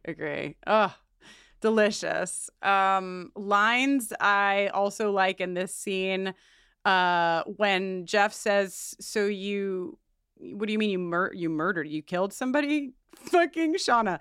I stabbed him and now he's dead. Amazing. Fact. Literal fact. Thank you, Shauna. Also, Good. sweet Jeff, you stayed in touch with the guy you rear-ended? That's weird. That's how he says it. I love him It's so much. weird. It's That's weird. definitely what it is. Weird. Oh, God. Jeff. Okay, so we move from the bedroom down to the dining room where Shauna is now drinking from a bottle of vodka because there is no Yes. more Xanax. Fair. Honestly. Or, I mean, maybe she took the last Xanax and she's just Chasing courtesy it? notifying Jeff.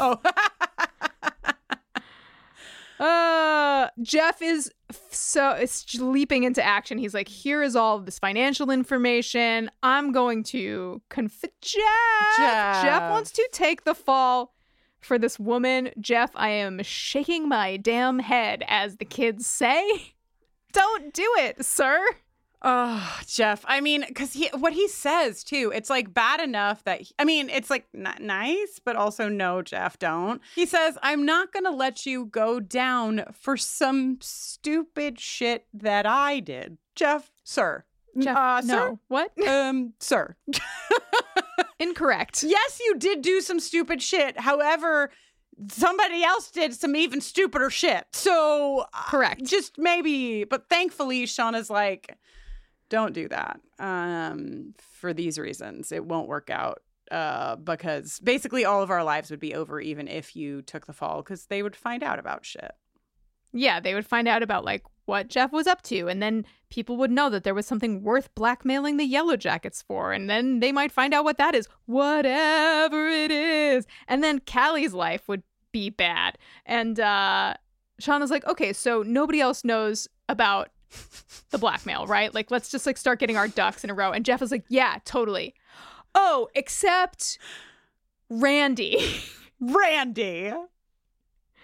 Oh, Jeff, sweet Jeff and his best buddy, I trust Randy. I'm going to tell you what, I trust Randy more than any of the Yellow Jackets. So, Yeah, that's true. He's far less likely to murder you than any of the rest of them, I think. And Shauna's like, oh my gosh, when did we become the people who like lie and cheat but stay together, whatever? And Jeff's like, we've always been these people. yeah. Secrets have always been part of us. He's wearing like a fedora and he's only lit from one side and he's like smoking a cigarette and illusions are being destroyed. I love But that line. I mean, that was a very funny it's delivery, great. but it's really good. It's really nice. No, yeah. it is really good. Yeah. And then, oh, sorry. No, go ahead. And then Sweet Jeff has his one good idea for the day. What's sort of a good idea. It's probably a bad idea. I think maybe an end result It's might a terrible be a bad idea. but yeah. He's like, hey, why not just tell the other girls? Also, like, the idea of, like, referring to these like, four women as, like, a group of girls, like, the other girls, is so funny. Just, like, knowing the tip of the iceberg of what each of them is capable of. Yeah. But just tell the other girls that Adam was the blackmailer. Why can't they just think he was the blackmailer? This will be great. Mm-hmm. This You will guys, work I out can think of, like, 400 so well. reasons for you, just sitting here calmly, barely putting in any effort. So, just to, like, circle back to this, because I think we've talked about it maybe in Just What's the Buzz, I'm not sure. But we were kind of, like, confused about if the text messages and the postcards were connected. But they were not. They were not. The postcards came from someone else. The postcards are not Jeff's domain. I know we love thinking about Jeff going to Vistaprint.com and being like, let me find a nice public domain mountain landscape. If this... What's the right font for Wish You Were Here? Could I make a PNG of Skeleton Buddy? I mean, could I make a PNG of Triangle Buddy? If this show in its second season does not give me the footage of Randy and Jeff trying to figure out how to make that goddamn Triangle Buddy emoji, I will lose my shit. I will lose my shit. Give me these two men trying to figure that shit out, though. Okay? But yes. Okay. Then they have this conversation about the journals, which, Listen, I definitely fall victim a little quicker than most of, oh, you murdered somebody and you are about to lie to these girls but this is sweet. This is who I am. This is nice. If you're going to be in love and also a murderer, this is sweet. Okay. This is what I have to say about this. No, I'm with you. The real sting of this scene, because like Jeff is like, I read your journals years ago and I still love you, basically. And the sting of this scene is that somehow Jeff gets to know more than we know. I know. Doesn't that just hurt? It Doesn't that does feel hurt. a little wrong? It does hurt. And also Jeff, just like, share what you know. We don't talk about cannibalism a lot on this show, especially for a show that is touted as a show about cannibalism. But like, Yeah. and I said this all throughout watching this season of this show. It sure doesn't seem like cannibalism is what everyone's worried about. Like, that does not seem like the thing that these girls are panicked about to me. It has never seemed that way. Everything is, and we'll get to the Misty and Jessica conversation, but it's like, surviving in the woods by having to eat people is horrifying, but also that has actually happened. We've done that before. Been there, done that, okay? Nobody liked it, but it happened and it's fine. First, as a child, I learned that some people had to drink their own pee. Then I learned some people had to eat other people. It's the facts of life, okay? This is what it is. You gotta use the resources that are available to you. The circle of life. Anyway, Jeff does. Jeff knows more than we do now. He's on the inside. He's on the inner circle. So Shauna fucking rounds up 3/4 of Teen Girl Squad. Wait, let me have my romantic moment. Oh, sorry. All this time, Shauna says, you knew everything. And even now, after what just happened, and you, and he says, Shauna, of course I still love you. And then she says, okay, I'll be home soon. Romance! Love! Marriage. I'll be home soon. I'm just gonna go take care of this body and then I'll be home soon. Oh my God, the amount of play that Callie's fucking toddler duffel bag is getting at this point. It's back in play. It's back in action. It's now left the house again because it's going to get planted at Adams.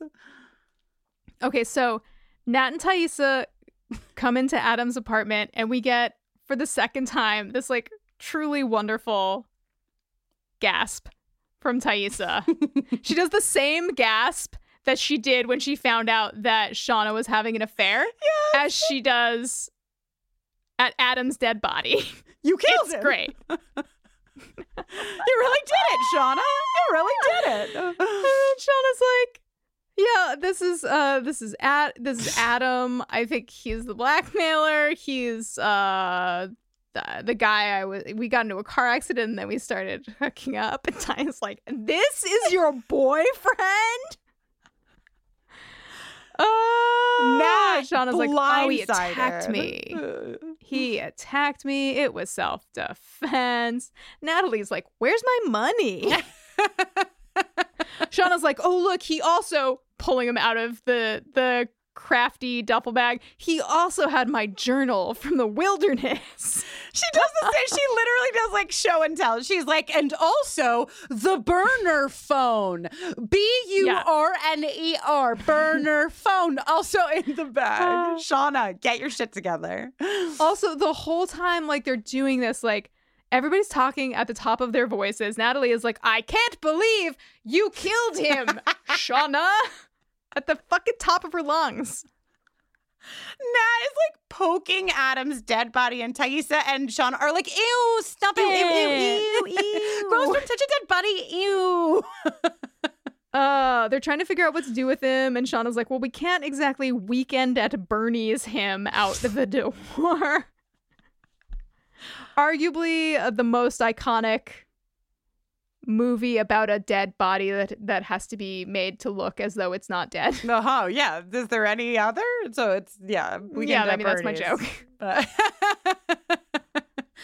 Yeah, this is good. Listen, you know what people like is people like to watch incredibly traumatized people respond to things that would be shocking to you if you were not deeply traumatized in a way that is like, I don't know, LOL. Because deep down, I heard Bill Nye on the radio the other day. He's got this series coming out called The End Is Nigh, which is like an 8-episode series where in each episode, I guess he dies because of like either a natural disaster or like a disaster caused by humans. And then halfway through the episode, he dies from that. And then the back half of the episode is like, here's how we could have like prevented this, or like, here are things you should know, or like, we shouldn't dry up the fucking water in the Midwest because then we'll have no food and we'll all die. Anyway, he was saying how humans are such fascinating creatures because when things are good and feeling good and lovely, they love to watch rom-coms and happy things and whatever. And when humans are just facing death and destruction, we are like, there's a pandemic killing millions. Let's watch Contagion. Like, we are so fucking weird. Anyway, that is not like an A to B situation, but I just think that like we as humans, most of us have a deep enjoyment of seeing shit like this because it like reaches down to some other piece of us, you know, that like, I just find it fascinating how much delight we take from a scene like this with three adult women and a dead man. And we're like, Thaisa, LOL. Yeah. All right. Yeah. Let's turn this. But let's turn don't this worry, Natalie has an idea that we'll Great. get into. Right. I was hoping we could bring one more woman into the party. Yeah, time for one more lady. Okay, so over at Misty Quigley's, she's been chilling with Jessica. Jessica's been telling her tales of, you know, her busting up drug runners. Jessica's drinking a Slice orange soda, which also feels like exactly the soda I would guess that Misty would be stocking. I have an appreciation for orange soda, which is I feel like it's not a popular opinion, but it does feel like the weird soda that you would think, oh, Misty would have that. Yeah, I mean, my only memories of orange soda are really positive, but I have to say I kind of forgot that there was a such thing as orange soda. It's been probably the 90s was the last time I had a sip of orange soda, and now I'm curious. Okay, well, next episode, let's get some Slice orange sodas to try. Finale, the grand finale. Yes. Okay, so Jessica's like, it's interesting to watch these two women work each other. Yeah. You know, Jessica's like poking Misty for more info about the woods. She's like, oh, it must have been rough and you must have some stories. And Misty's like, oh, well, we were all friends, so it like wasn't a big deal. And Jessica was like, the rest of them have been in touch for 25 years, but not with you. That's interesting. That doesn't sound like what friends would do. Mm-hmm. Yeah, I don't know about you, and I'm not putting this on you, but I would feel left out. Jessica working it. Yeah. Okay, so a little while later, Misty is showing Jessica her makeup trial for the high school reunion.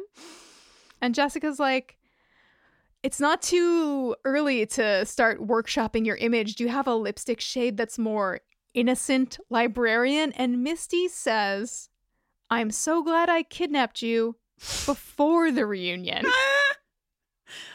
Also, Misty saying, my whole life I thought I was a spring, but maybe I'm a winter has to go on with some of my top Misty quotes lines. This is so fucking good. So good.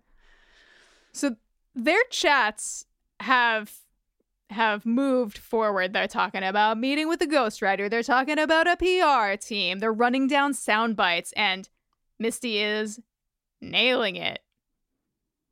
Misty is like the Survivor version, like just career Survivor version of Thaisa as a politician. Yeah. You know? Yeah. It's chills down my back. I mean, you got to give them credit. They're all really good at exactly what they're really good at. You know what I mean? Yeah. Like, they've really honed their particular skill sets. Yeah. So Jessica takes a little turn into the place she's been wanting to get to. So, I mean, you guys, this is how I would do it. Just so you know, if I were a journalist locked in Misty's basement, this is also how I would casually try to slide it into the conversation. I'd be like, do, sipping my orange soda. So, I mean, like, you guys ate each other. I mean, that's what happened, right? Like, it's fine. It's whatever. And she's like, you know, they're not going to blame you. They're going to sympathize with you. And this scene is fascinating to me because Misty takes the bait. I mean, she takes the bait as like, ooh, this is a good story to spin. Ooh, I could have people really sympathizing with me. But none of this gives us confirmation of anything that happens. It only gives us confirmation of the fact that Misty wants everyone to fucking love her. Like, that is all that this does. And I think writing-wise, that just seems so brilliant to me. Of like, the only real conversation we get and barely get about fucking cannibalism is like this. I just couldn't live with it a minute longer. When we came back, we couldn't get help. We couldn't betray the team. Is any of this true? Just sounds like PR talking points to me. Yeah. Okay, so fucking ding dong. Ding dong. But Jenny, before we get to ding dong, because that's the last thing I think we have to talk about is this last scene. I just want to skip backwards a hot second to adult Natalie embodying Kristen Russo, because all she wants is her peanut M&Ms. She's at the fucking motel. She's in the motel parking lot. The fucking peanut M&Ms. When I tell you, Jenny, I'm not shitting you. I was watching the episode and I was eating peanut M&Ms. Wow. I was eating them and the scene was happening. And I was like, the wilderness wanted you to have the M&Ms. Peanut M&Ms are my favorite candy by like 1 million miles. No other candy makes me as happy. Anyway, her peanut M&Ms get stuck in the fucking vending machine and she calmly walks over to get a fire extinguisher, shatters the glass of the vending machine, which touts itself as having a full range of snacks, I will have you know. And reaches in, grabs her one bag of peanut M&Ms and moves on her way. She just takes what she paid for, and I love that about her. Okay, now take us to the end, Jenny. Ding dong. It's Natalie. Natalie's like, wow, you look pretty. And Misty's like, I have nothing to say to you. And then Natalie's like, why did you open the door then? And Misty's like, well, because I just had to say that. And then Natalie apologizes and Misty thinks it's a trap. I mean, fair. Has Nat ever apologized? Sense. Yeah. But Natalie, is like, I've been an asshole. You've been there for me in a way no one has. You've been a real friend. I'm sorry. You're just really good at things. And this is like making Misty's day. This is like more than she could have ever dreamed of. And just when she thinks her day can't get any better, Natalie is like, so guess what? We need to dispose of a dead body. And Misty is like, what? Christina Ricci deserves an award simply for her facial response to the fucking closing shot of this on Christina Ricci's face. I have no words. It's delicious. It's a delicious treat. She's so happy. I mean, like, all of her dreams are coming through. And honestly, to Natalie's credit, most of her apology could be true. The only thing I feel like she probably doesn't believe is that Misty has been a good friend, but she might even believe that if she's contextualizing it for Misty. But you've been there think about the words. You've been there for me like no one else has. Well, that is definitely true. You know what I mean? You're really good at things. Absolutely accurate. I've been an asshole. I mean, clearly, Nat's been an asshole. So, these two, I'll follow them anywhere. They are great. Love going out on this. Kristen, I've got a question for you. Mm-hmm. What's the most 90s thing? Mm-hmm. Is it this fucking caboodle? Yes. Is it a makeup and wardrobe getting ready for the big dance montage set to The World I Know by Collective Soul? Fuck, okay.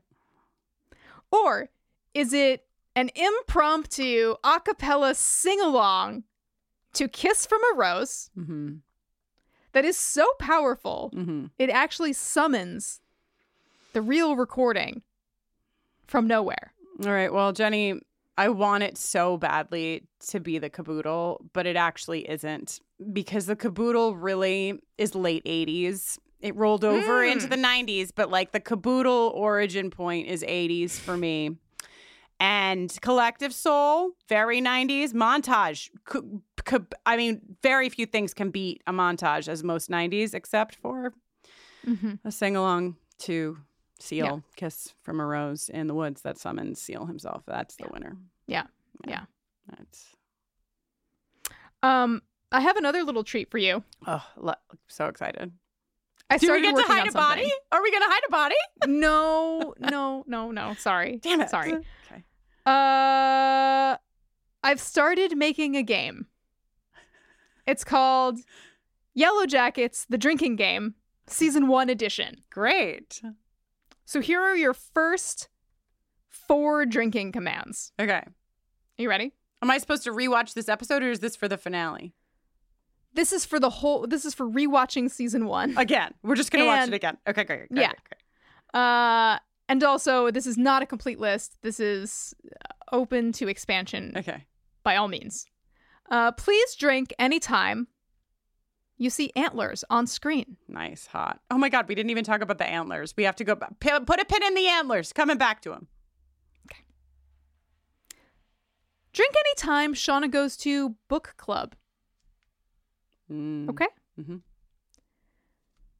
Drink anytime someone mentions Randy Walsh with the shrill edge of incredulity in their voice. And drink anytime you feel empathy for Misty. And drink twice if she did something absolutely unforgivable within the last 10 minutes of the episode that you're watching. Oh, this is going to be a very sloppy game already. Yeah. Off to the races. Okay. All right. So, the antlers. Yeah, the antlers. Lottie's wearing them antlers, huh?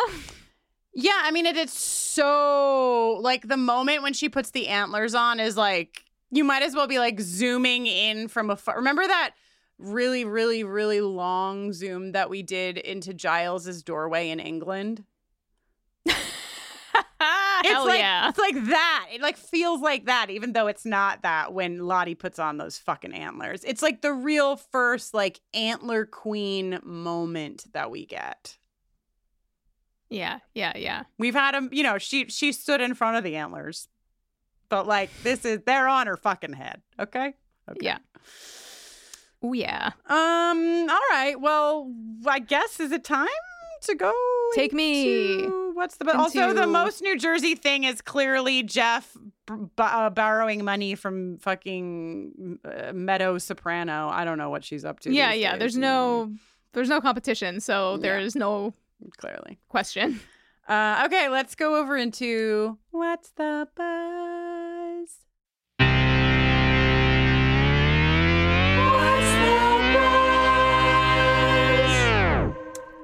Okay, so a few casting updates. I can't remember if we've talked about this first one in the last episode or not. We didn't. Okay.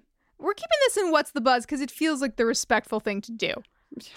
I mean, even though they're widely announcing it. But no, I'm rolling my eyes because Jenny and I both are sort of a mind of like, why would you have told us who they're playing? Come on. Yeah. Still feels like a spoiler. Yeah. So we've got the incredible Lauren Ambrose coming in as adult Van. We've got Simone Kessel coming in as adult Lottie. And have you seen the third piece of casting news, Kristen? Okay, great. It's Elijah Wood as Citizen Detective Walter. I am thrilled. First of all, I cannot express to you how much of a crush I have on Lauren Ambrose. I only watched 6 Feet Under like last year. Like I'd never seen it. I'd seen like an episode or two, but I watched the whole series maybe 2 years ago. But I am in love with her. So I am thrilled. I am beside myself. I could not have thought of anyone better to play Van, who is, I think, my favorite character. So yeah, I'm excited to hear Lauren Ambrose do Van voice. That'll be fun. I don't know that I've seen Simone Kessel in anything. I'm not sure. I didn't recognize her. Right. But the like really, I mean, I think the thing that people are very stoked about is that the actress who plays young Lottie is Maori. And this actress, Simone Kessel, is also Maori, which is, you know, it's like things that we should not have to be like, oh, that's so amazing that you did that. But like, this is where we are. And it's really nice to see that happening. In actual practice. And I mean, she looks amazing and very excited to find out what the fuck adult Lottie is all about. Yeah. And then as far as Reddit, the only thing I have to report is that like when this episode came out, everyone was in love with Jeff, which makes me so happy. Everyone's just like, Jeff. Yeah, it's like we kind of loved Jeff even when we thought he was having an affair. And like now he's not even having an affair. He's just great all the way down. The perfect man. Truly. I just want to say Elijah Wood. I mean, you know, I'm excited because there's been a lot of speculation about like what this character might do and blah, blah, blah. But like the citizen detective makes me think that regardless of how he might be integrated into the story, that we will get Elijah Wood and Christina Ricci playing together. Yeah, Walter and Misty are for sure going to be interacting. Which is like, again, you know, like that's just a 90s delight. That's just like, that's fun. Yeah. That's tasty. A lot of people, when they think of Elijah Wood, of course, think of Lord of the Rings. I think of The Good Son. That is literally where Elijah Wood is rooted for me forever. The Good Son. Do you remember The Good Son? I never watched it, but I'm familiar with it. Oh, God. It's for those of you who don't know, it's Macaulay Culkin and Elijah Wood, and they're both like 7. They're so small, and Macaulay Culkin, I think, is the one that's just like an absolutely terrifying murderer child. And as you would imagine, me at like age 13 or whatever I was obsessed with this movie. And Elijah Wood and Christina Ricci have appeared together previously in 1997's The Ice Storm. Have you ever seen that? No, I haven't. Have you? No. Oh, well, that seems like something that we could maybe watch before we see them together on the screen in season 2. Yeah, it seems like it would be smart to watch that. Yeah. Yeah, I don't have anything super buzzy, but that makes sense because we're at episode 9 and there's only one more. So, you know. Yep. We don't have that much further to travel together. Wow. All right. Well, here we are coming out of What's the Buzz and into the ending. And just for the listeners at home, Frank has entered the office. I can see Frank's tiny little head. Yeah, he just came in here like Vince McMahon, just like pushing the door open, walking his broad shoulders in here. Hey, buddy. Hi, Frank. Okay. He's like, he comes into my office every day at 6:30. He's like, it's over. The workday is over. Frank. Come pay attention to me. I'm very majestic. Providing a service. Oh, sweet Frank. Yeah. He's the workday. He's like the whistle. Ugh, my cats like just sleep until I stand up. They don't do that. What was the animal in the Flintstones that they would like pull its tail? Oh. And it would scream like a bird or something, like a prehistoric bird? Yeah, some kind of dinosaur bird. Oh my God. So I spent like a lot of time with a 4-year-old over the last week. And my favorite thing to do is be like, so Charlie, what happened to the dinosaurs? And every time she would look at me and would go, they died. And then would tell me all about the asteroid that hit the planet, and it was really hot, and then it got really cold, and so they couldn't live anymore. They died. They died. Was my favorite bit. We did it. Well, are we still women vocalizing eerily? Yeah, that's the bit. That's it. Do people even like it when we do that? I don't know, and I don't care, Jenny. Hell yes! What are you, Jackie, in episode 9? All right. Till next time.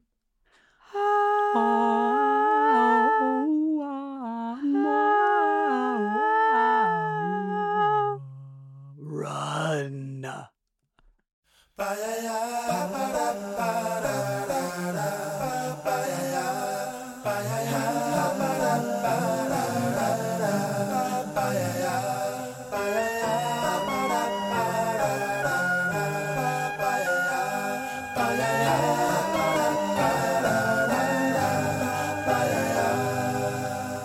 There used to be a graying tower alone on the sea. You became the light on the dark side of me.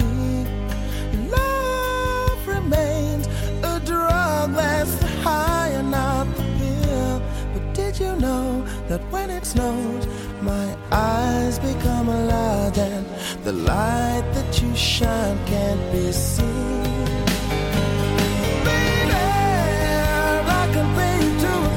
From a rose on the grave.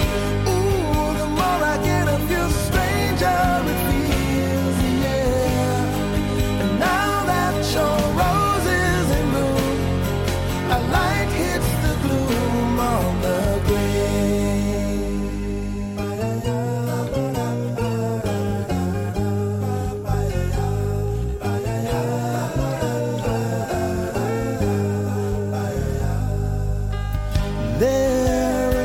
a man can tell you so much he can say. You remain my power, my pleasure, my pain, baby. To me you're like a grown addiction that I can't deny. Won't you tell me, is that healthy, baby? But did you know that when it snows, my eyes become a lot and the light that you shine can't be seen? Baby, I compare you to a kiss from a rose on the grave. Ooh, the more I get of you, the stranger it feels, yeah. Now that your rose is in bloom, a light hits the gloom on the grave.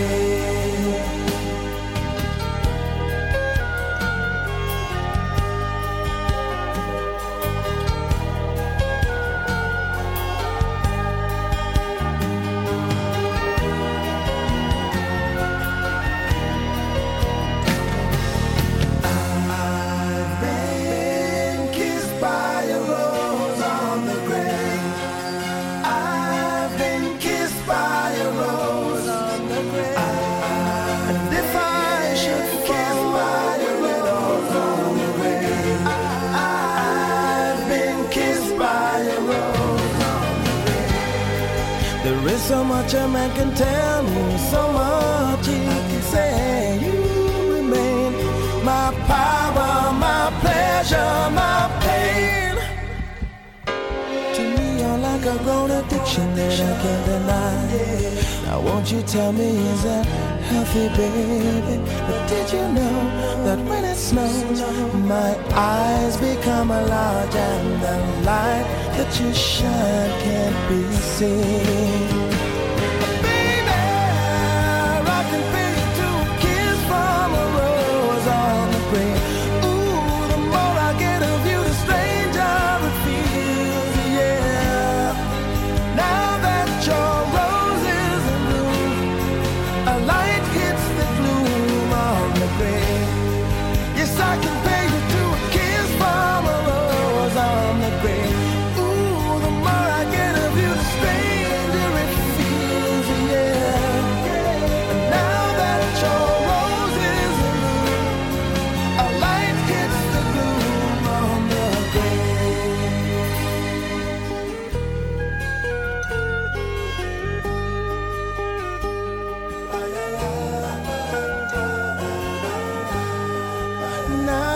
Your rose is in bloom, a light hits the gloom on the grave.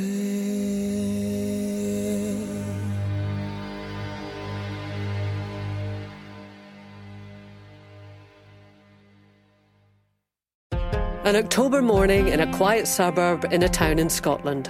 A man is walking his dog when suddenly shots are fired from a car. The man falls to the ground and the car speeds off. An ordinary residential area, but extraordinary things happen in ordinary places. The instinct right away was it was a political thing. We're talking about Russian-trained, high-ranking officer in the Secret Service. An Assassin Comes to Town, a 6-part podcast. Available now, wherever you get your podcasts.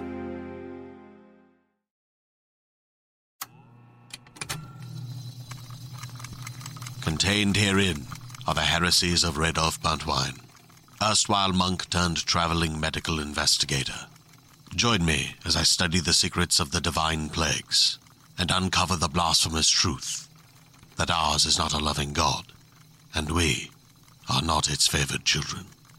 The heresies of Radolf Buntwine, wherever podcasts are available.